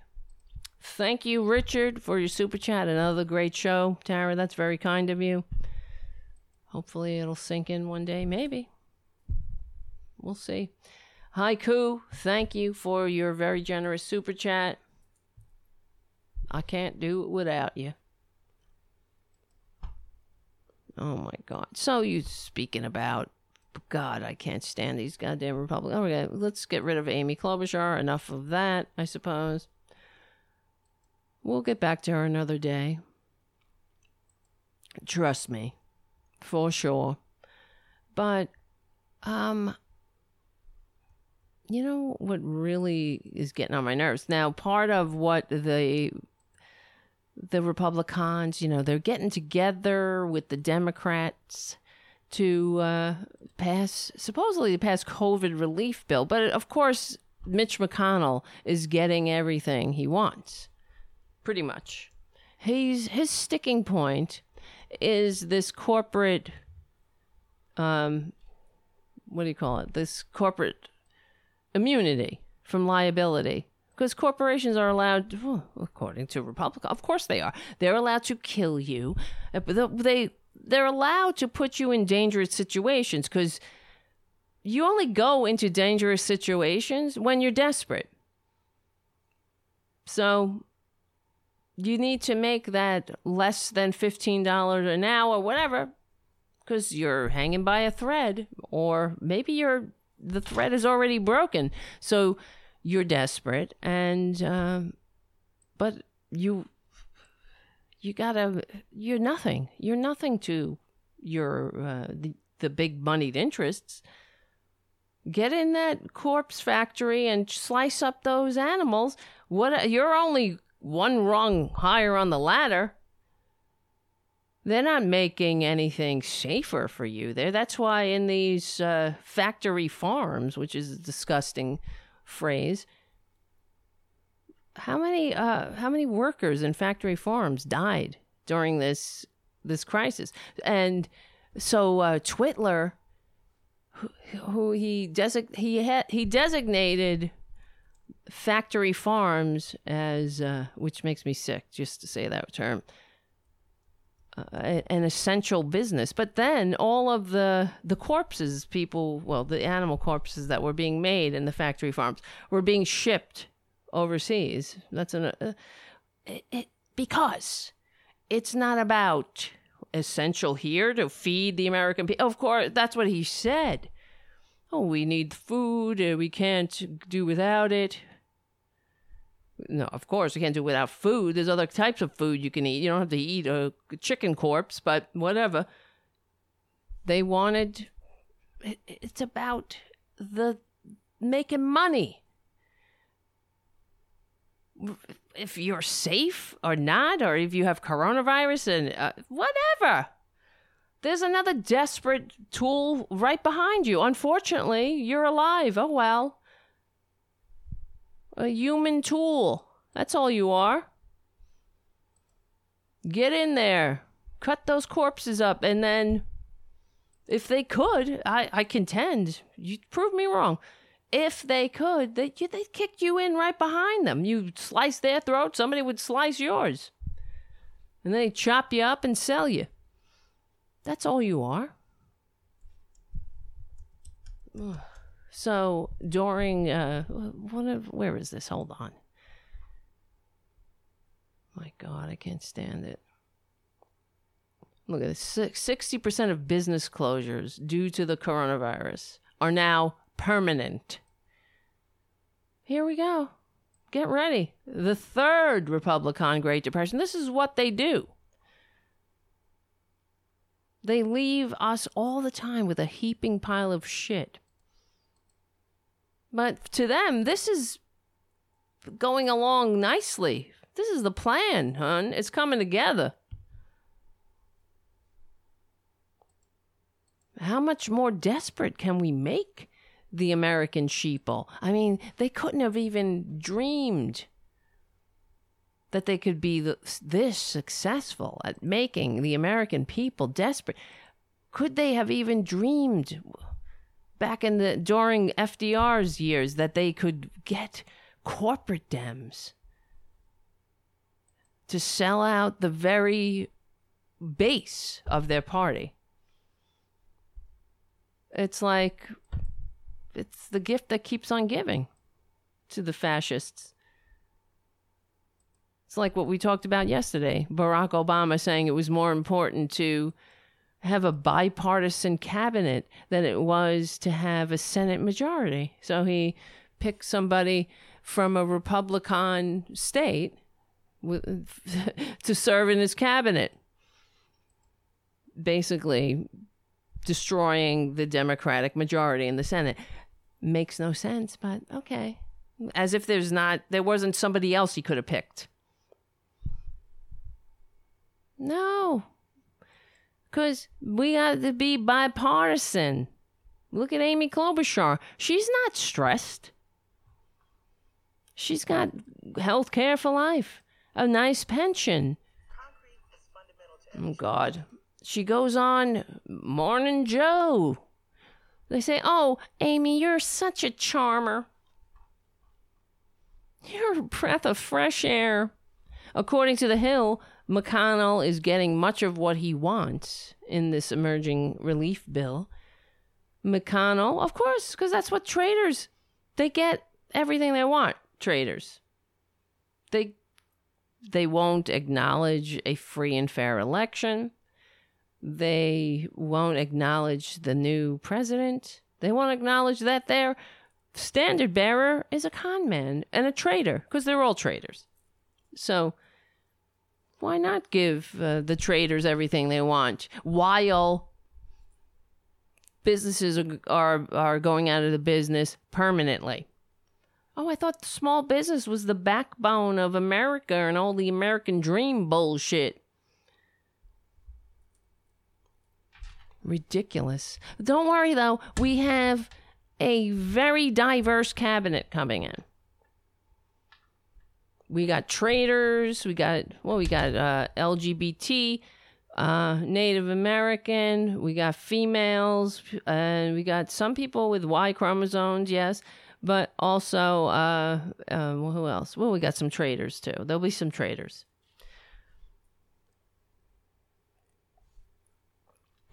Let's see, here, according to The Hill, Alexander Bolton and Scott Wong wrote, Senate Majority Leader Mitch McConnell is getting much of what he wants in an emerging coronavirus relief package after months of digging in his heels against a demand by Democratic leaders to pass a multi-trillion-dollar package that would shore up the ailing finances of state and local governments. Hey, let them eat cake. Let them eat COVID. Let them eat aspirin if they get sick. Let them go to the church and beg. That's what it's there for, not government. Government's not there to do anything, according to right-wingers. And what they're doing is recreating the system that the founders rebelled against. If you have a problem, you fall through the cracks, you fall on hard times, go to the church and beg for some charity. That's the way it was for thousands of years, and that's the way it will be again. Government's not there to do that for you. This is we the people. And when they say we the people, in order to form a more perfect union, establish justice, ensure domestic tranquility, provide for the common defense, promote the general welfare, and assure the blessings of liberty for ourselves and our posterity. I can't believe I did that by heart. They're talking about the 1%. That's it.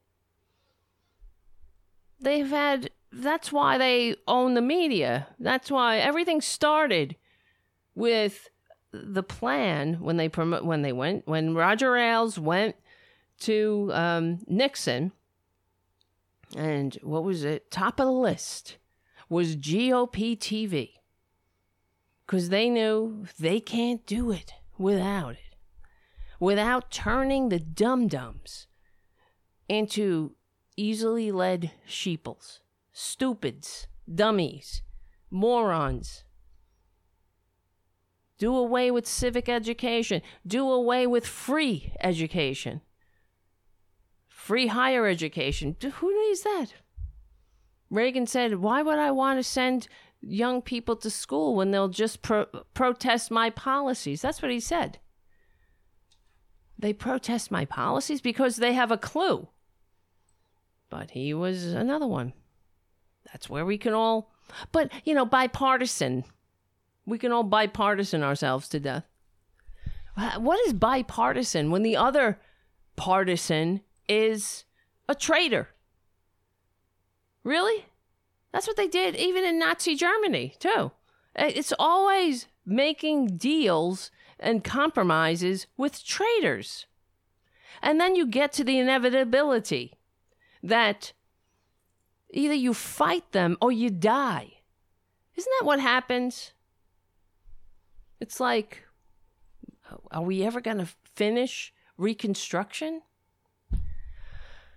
Let's see. The GOP leader isn't getting liability protection for businesses and other organizations, but McConnell himself last week proposed dropping that controversial item along with another large tranche of funding for state and local government. So he'll get rid of the corporate immunity, but he'll slit the throat. He'll continue to kick down on us, on the working class, because that's what's going to happen. It's already happening. When they're talking about let them eat cake, the state and local governments, you know how it's sort of like when remember Mitt Romney wrote that article, Let Detroit Go Bankrupt? This is what they do. This is their strategy. You don't let the 1% ever go bankrupt. You let the people go bankrupt. So he's getting rid of his corporate liability protection, which doesn't matter in the long run. They have so corrupted the courts. So what? They have so created such hurdles to even sue corporations. Some of these corporations have you sign waivers that you got to go to arbitration. You can't even sue them. You sign away your right to sue. And then they've weakened class action abilities. So Mitch McConnell, he's like a Cheshire cat, laughing. So he's corrupted the courts. Oh, don't worry. Please don't throw me in that briar patch. Please. Okay, I'll get rid of this liability protection, but you ensure that every state has to go bankrupt and thereby cause even further suffering. Can you believe this? Oh, he really wanted that liability protection. Now it seems sort of like, really? So liability protections for corporations and every state not having funding to pay workers. Because that's what it's about. Cops, well, I thought Blue Lives Mattered, but oh well. Cops, everybody, sanitation, all of that, services. The people right now who are driving down my street, getting rid of the snowplow, the sanitation department. Oh, well, that filthy socialism is happening right outside my window. All of that gone. Who's going to pay? And then you get hospitals going bankrupt. Because we have this for-profit healthcare system that sucks. That is bullshit. Complete and utter bullshit. Why a hospital needs to worry about their bottom line profit is also a broken-ass system that says you're nothing. You're nothing but a host from which to suck profit. You're not a human. If you wanted to be human, you should have been born somewhere that recognizes your humanity. Not here. You're nothing here. We're nothing. We're workers. We're cogs.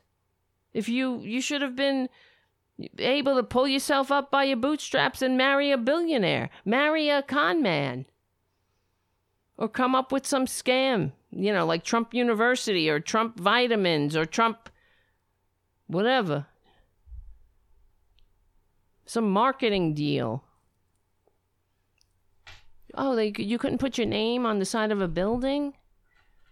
You didn't have a rich daddy that you could make a fake corporation and then make fake invoices to siphon money from daddy's business tax-free?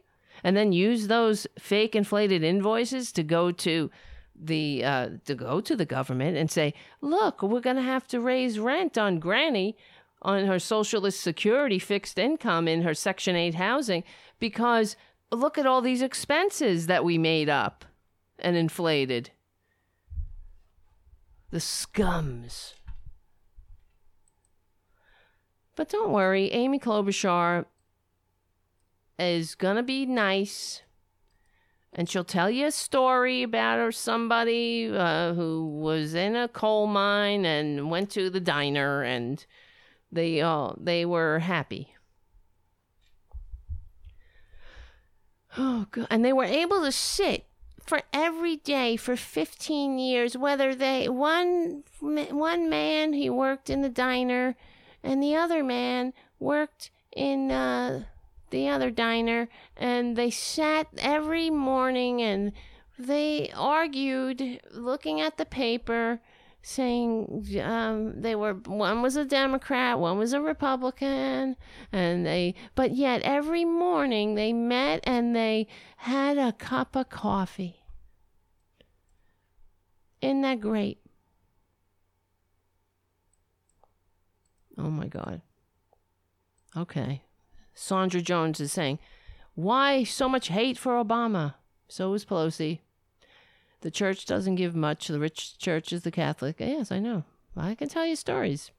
My grandmother, I told you this, guys. My grandmother's house burnt down. I wasn't alive then. My father, it was of course, one of the biggest life-changing events in the life of my father, of course, and his family. When a house burns down, it's a pretty traumatic event. And my grandfather was a drunk, so he was smoking in bed. That's what happened. And the other thing, he didn't pay the insurance bill. They had house insurance, they had home insurance or whatever, and he didn't pay the bill that month. Okay, there you go. And then the house burnt down. So my grandmother went to the church. They had 8 kids. And my grandfather was burned in the fire. Not deadly burned, but he got hurt. He was in the hospital. And she went to the church, good Catholic. She had given to the church, active member, big Irish Catholic, believing in the church, everybody in church.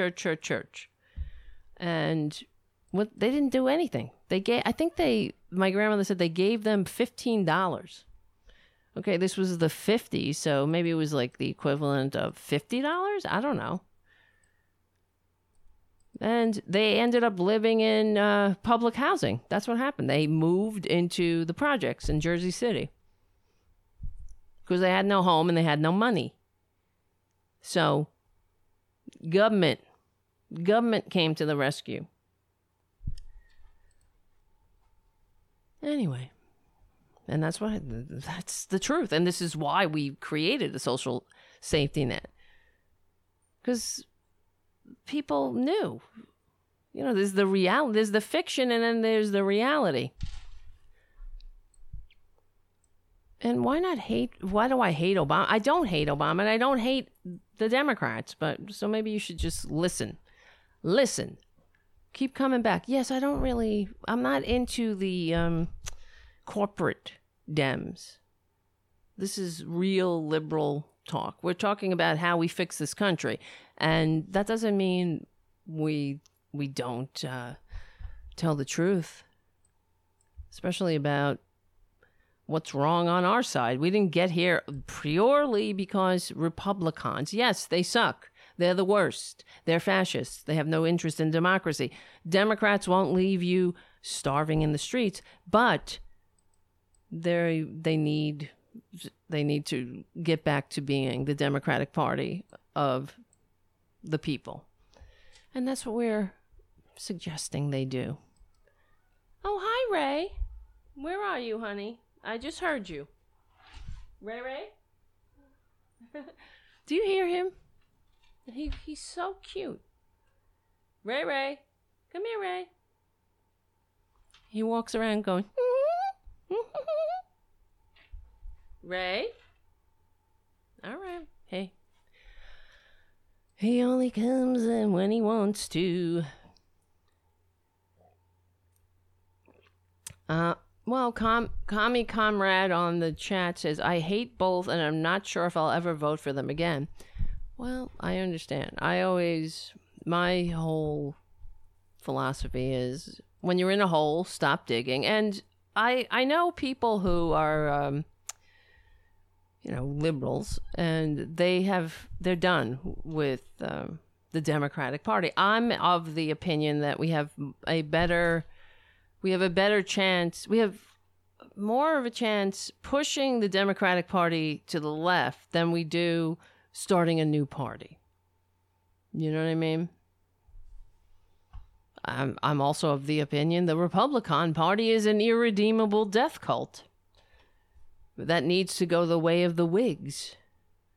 And they shouldn't be rehabilitated. And that's what the Democrats are doing. The corporate Dems. We have other Dems. There are Dems that are actual Dems that are working for the people, like Bernie, like AOC. I know there's some criticism of AOC, not something, I don't know. I haven't been following completely. But Obama, I remember the Obama years. Yes, I respect Obama. I voted for him twice, and I certainly don't hate him. But he's no FDR. That was a big disappointment of my life. You're not an FDR if your whole thing is to give the Republicans their policies. I mean, whatever. I don't want to. We were talking about this yesterday. All right. There's so many other things. What was I talking about here? I'm looking for this article about corporate welfare. See, look at this picture. I'm sure you might have seen it. Not that picture. That's not it. Hold on. Where am I? It's only me doing the show, so. Look at that picture. You see that picture? Is that a parking lot? Is that a used car dealership? No, it's a food bank line. Look at that. Lines for groceries, food aid, and unemployment assistance stretch for blocks as the coronavirus crisis forces America into quarantine queues. We're the only country that has this. Isn't that a disgrace? And it shouldn't be. Okay, what am I saying? This is unacceptable. To put it mildly. And it pisses me off that we got Democrats on our side of the aisle that are praising the co-conspirators of the con man who spread the virus, who lied and helped spread the virus from sea to shining sea, while the other Republicans were insider trading on the news. They weren't helping the American people or preparing us for what was coming. They were insider trading. And there's no reason to praise a party like that, because that's an irredeemable death cult. And praising a party like that only keeps us stuck. It rehabs that irredeemable death cult. Because you might have a lot of people, like maybe some people on this line, that are so busy and so stressed out, and they're unable to pay attention to what's really going on and in this country politically. That's another thing that they've done to us. They've made us so frazzled and stretched thin that a lot of Americans don't have time to keep up. And maybe they feel like they're losing their sanity, so they're better off watching cat videos than listening to Tara Buster. So when our side of the aisle, the people who are supposed to be the party of the people, do their best to reach across the aisle to the freaks, the fascists, the con men and women, the traitors who put us in this position, who helped, they primarily are, they're an irredeemable death cult, yes, but they couldn't have done it without their enablers. The thing that's so annoying about the Democrats is that they work harder at rehabilitating the Republican Party than the Republicans do themselves. The Republicans, they don't give a shit what people think of them. Obviously, because you know why? They don't work for the people. They work for the rich, and the rich are pleased. They are well pleased. They don't work for these people on the bread lines. They activate those people on the bread lines. They turn them into useless idiots. Oh, yes, I know. It's useless idiots. I know it's useful, it's supposedly useful, but they're not useful. They're useless. They turn them against each other. They turn the American people against each other. The anger that they justifiably feel, they turn that anger at each other, especially along racial lines. They divide and conquer us. So they don't turn their anger where it belongs. At the people who put them in this position, at the rich who are laughing all the way to the bank, and then some. I'm sweating. It's so hot in this apartment. And of course, the AC is not working because I think the snow.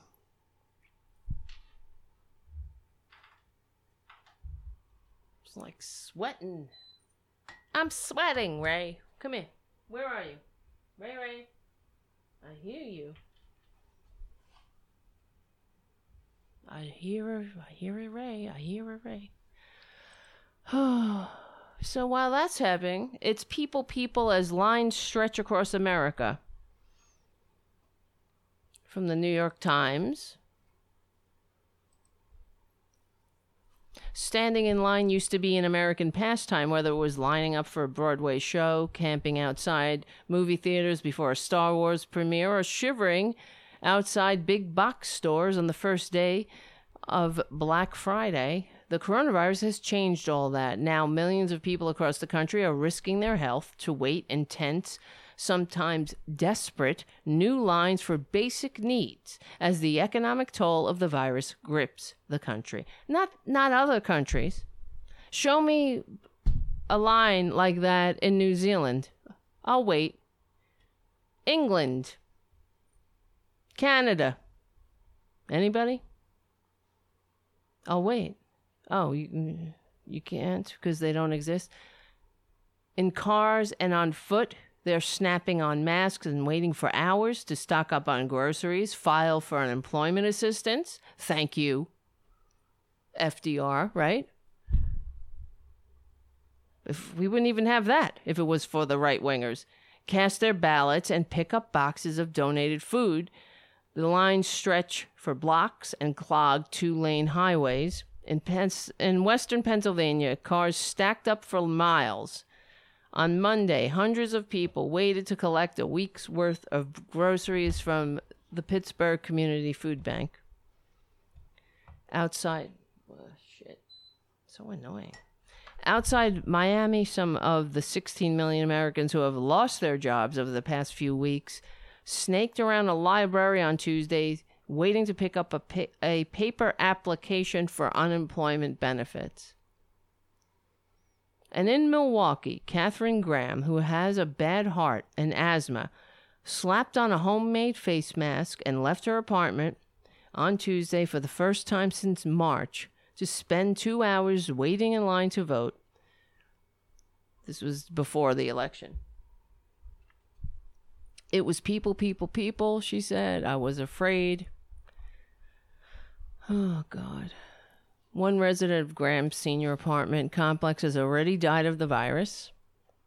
And Graham says she nearly turned back when she saw the line, but was determined to vote. Good. Let's hope she didn't vote for Twitler. But, I don't know. I'm of the opinion that we don't get anywhere by putting our heads in the sand. There's plenty of blame to go around. And how do you move the Democrats to the left if you don't hold their feet to the fire? And that's what we're doing.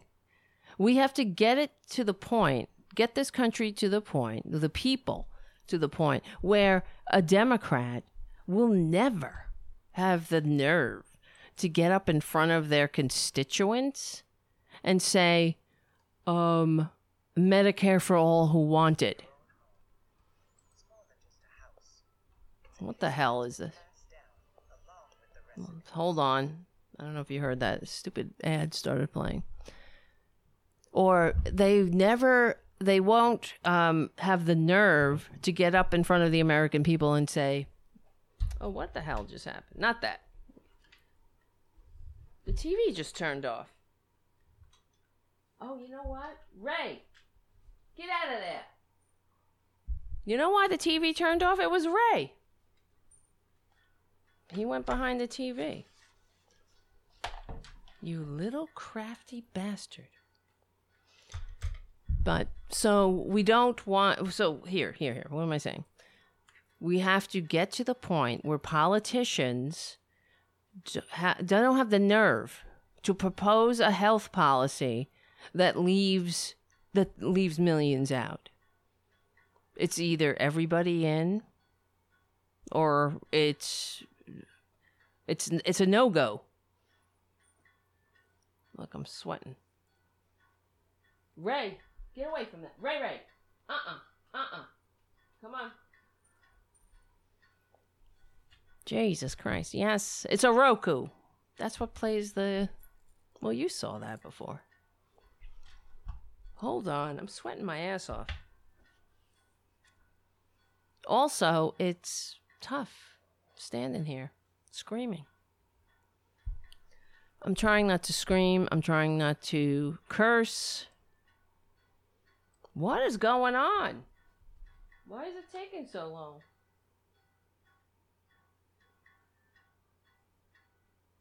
That's not normal.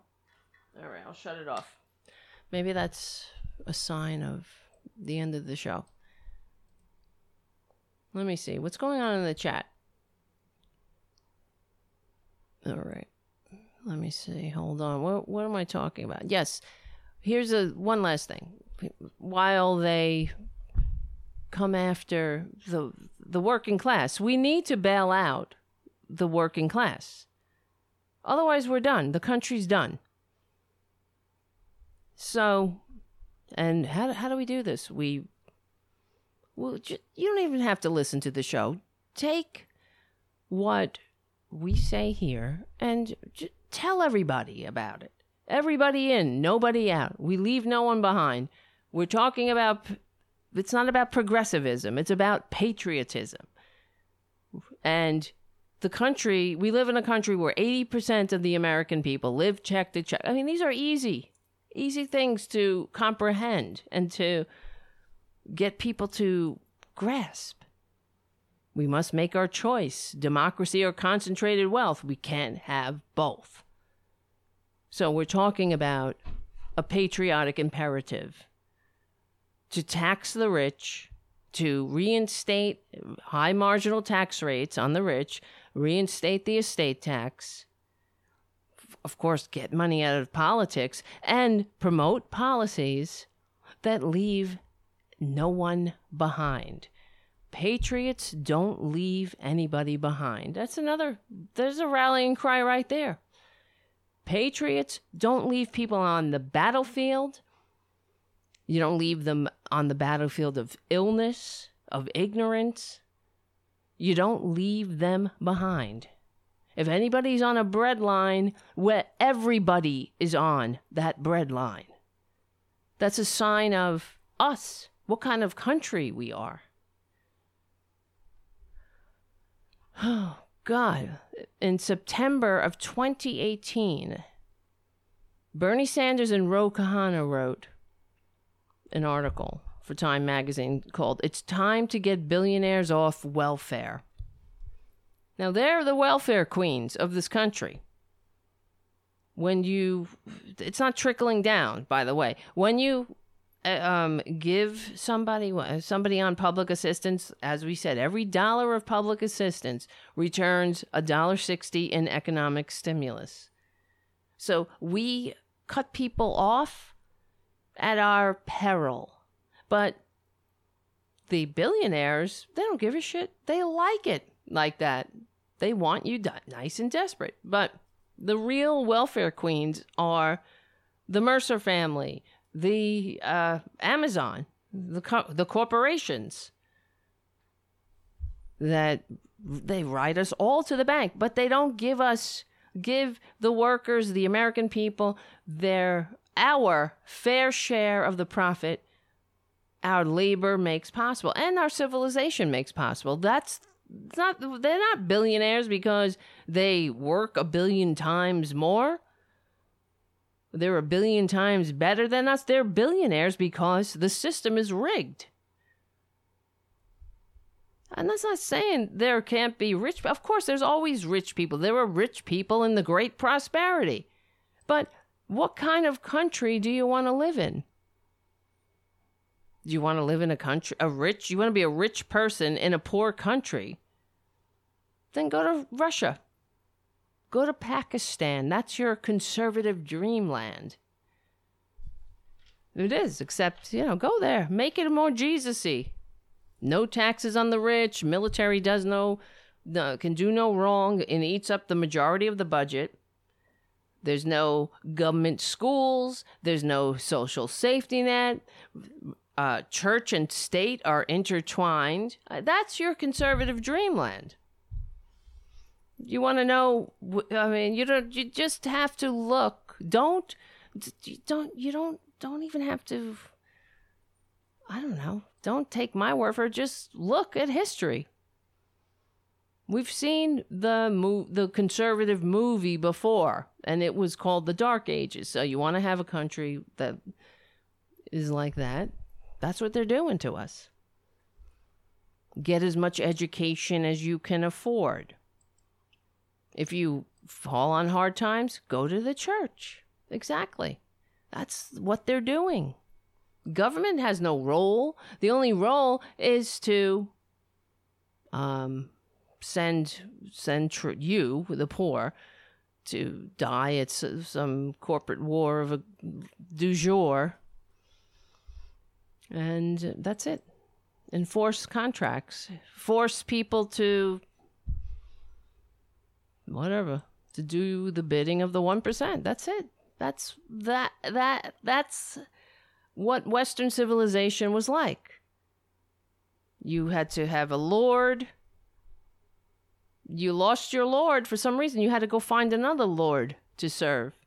And maybe they will trickle some benefits on you. You get sick. You better hope you have a good lord, a nice lord who's kind. But you might have Nero or something, or somebody that says, "Oh well, get in the fields. Pay. You got to pay your rent. You're my serf. You got to work the farm. That's the agreement."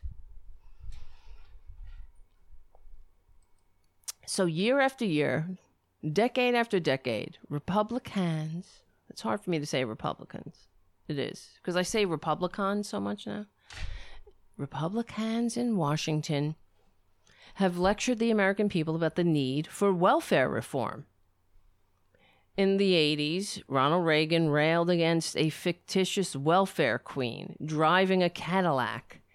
Just a few years ago, Republicans turned their attention to a young surfer who used the food stamp program to purchase a lobster.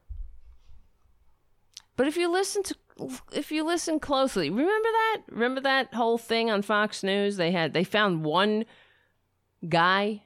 So for all the millions of people who take public assistance, that's what they're saying. It's all a scam. That means it's all.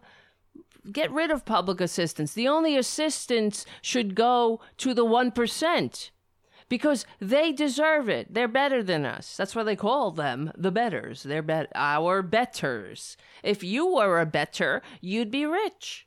You would have figured out some way to separate people from their money. Like maybe you would have figured out how to make a corporation and inflate invoices, inflate fake invoices to siphon money from your daddy's business. Tax-free. You could have done that.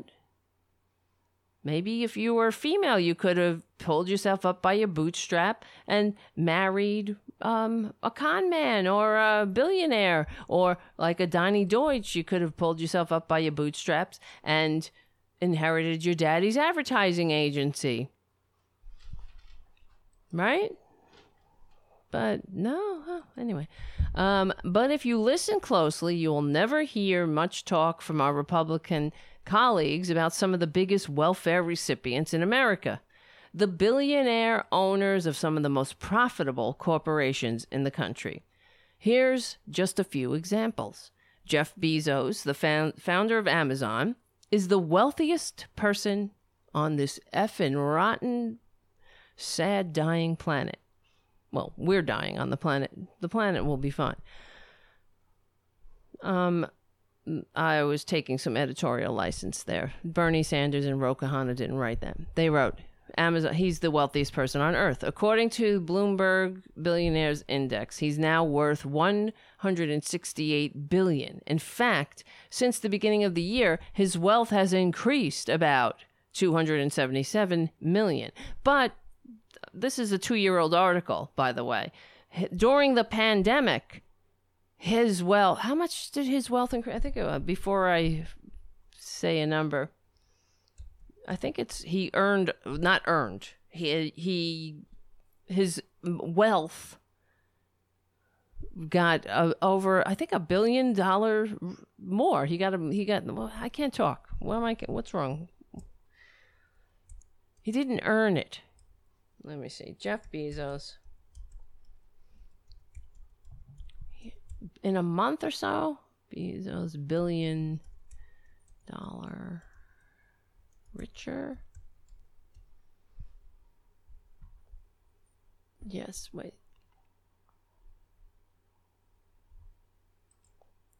Pandemic. Yes, the world's, well, this is a whole article about everyone. The world's billionaires got $1.9 trillion richer during the 2020 pandemic. How disgusting is that? Ray, where are you, honey? I can hear you, but I can't see you. Okay. According to, he is now worth $168 billion. Okay, I read that.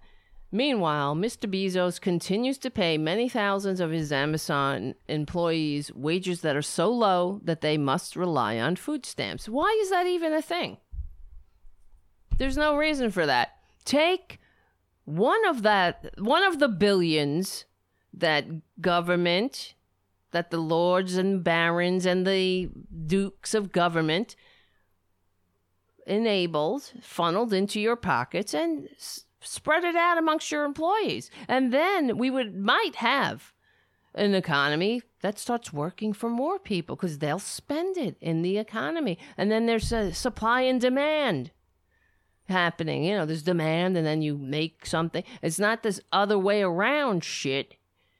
Even when they come out with a chart, Republicans, they love their charts, pointing at fake charts.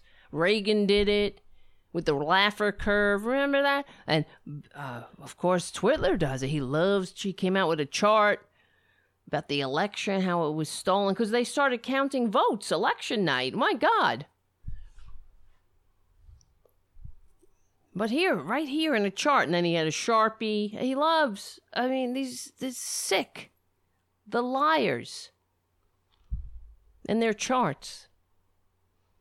I guess it brings it home. Look, they can't be lying. They have a chart. Okay, Mr. Bezos continues to pay many thousands of his, I read this, employees wages that are so low, they must rely on food stamps, Medicaid, and public housing to survive. In effect, the middle-class taxpayer of this country are subsidizing the low wages paid by the richest person on earth. That is nuts. Yeah. But Jeff Bezos and Amazon are not alone. The Walton family of Walmart and many other billionaire-owned large profitable corporations also get richer because of taxpayer support for their low-paid employees. The Walton family of Walmart, the wealthiest family in the country with a net worth of $160 million. Oh, million. That's just chump change. $160 billion. This one family has owned more wealth than the bottom 40% of Americans. Meanwhile, just like Amazon, Walmart pays its workers wages that are so inadequate, many of them are forced to depend on public assistance programs at a cost of some $6.2 billion a year to taxpayers in order to survive.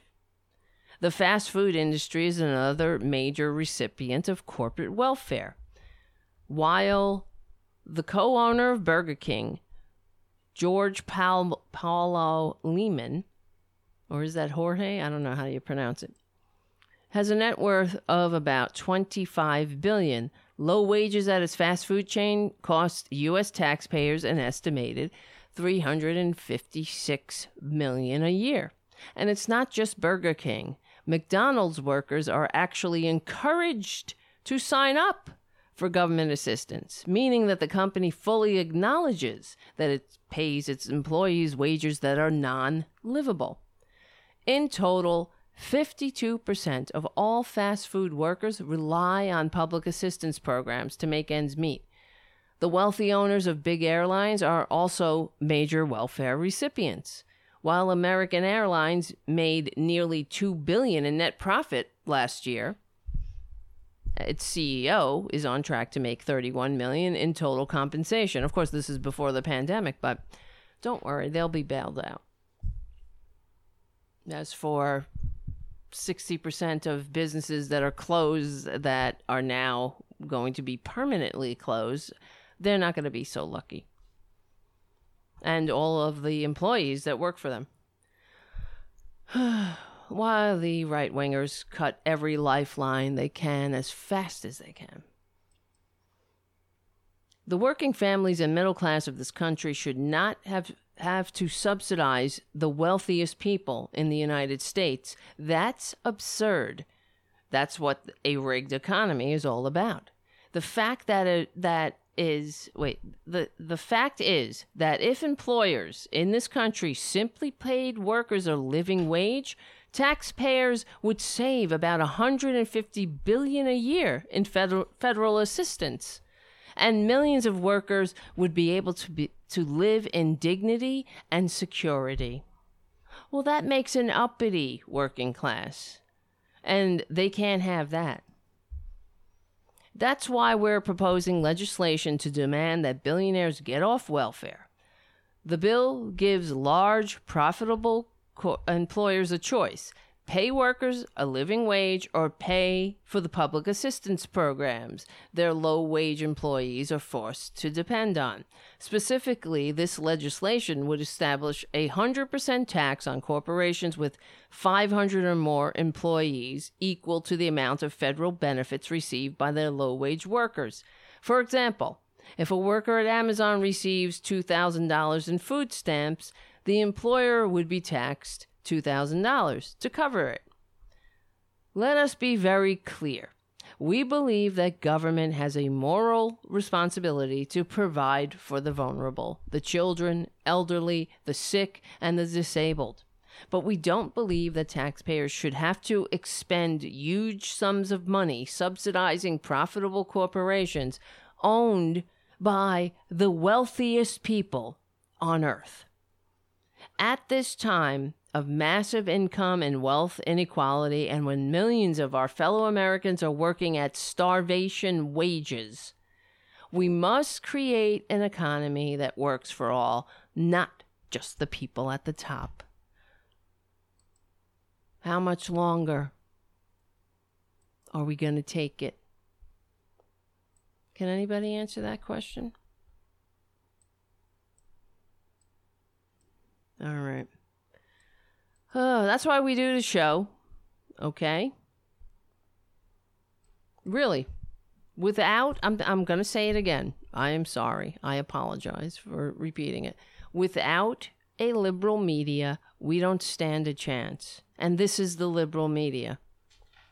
I know it's not looking good lately, but we do it anyway. We do it anyway. We get up anyway. We do a show anyway. Maybe somebody will hear.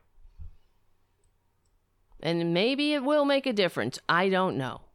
I'm still deciding. Anyway. All right. I'm in a bad mood now. Usually I'm in a better mood when I leave the show. But it is what it is. Guys, we'll see what happens tomorrow. I'm trying to do as many shows as possible, but whatever. Maybe it's not me. I don't know. I'm having another existential crisis on the air. Maybe it's not making a difference. Maybe I should do something else with my time. We'll see. All right. Thanks for hanging out it is true. We are on the right side of history. Just trying to get the word out. Hopefully people will get it. We're on the right side of history. We're on the right side of humanity, decency, dignity, and democracy. And we will win if, I don't know, if. All right. Thank you for hanging out. My name is Tara Devlin. We stick together, we win. And I will see you very soon.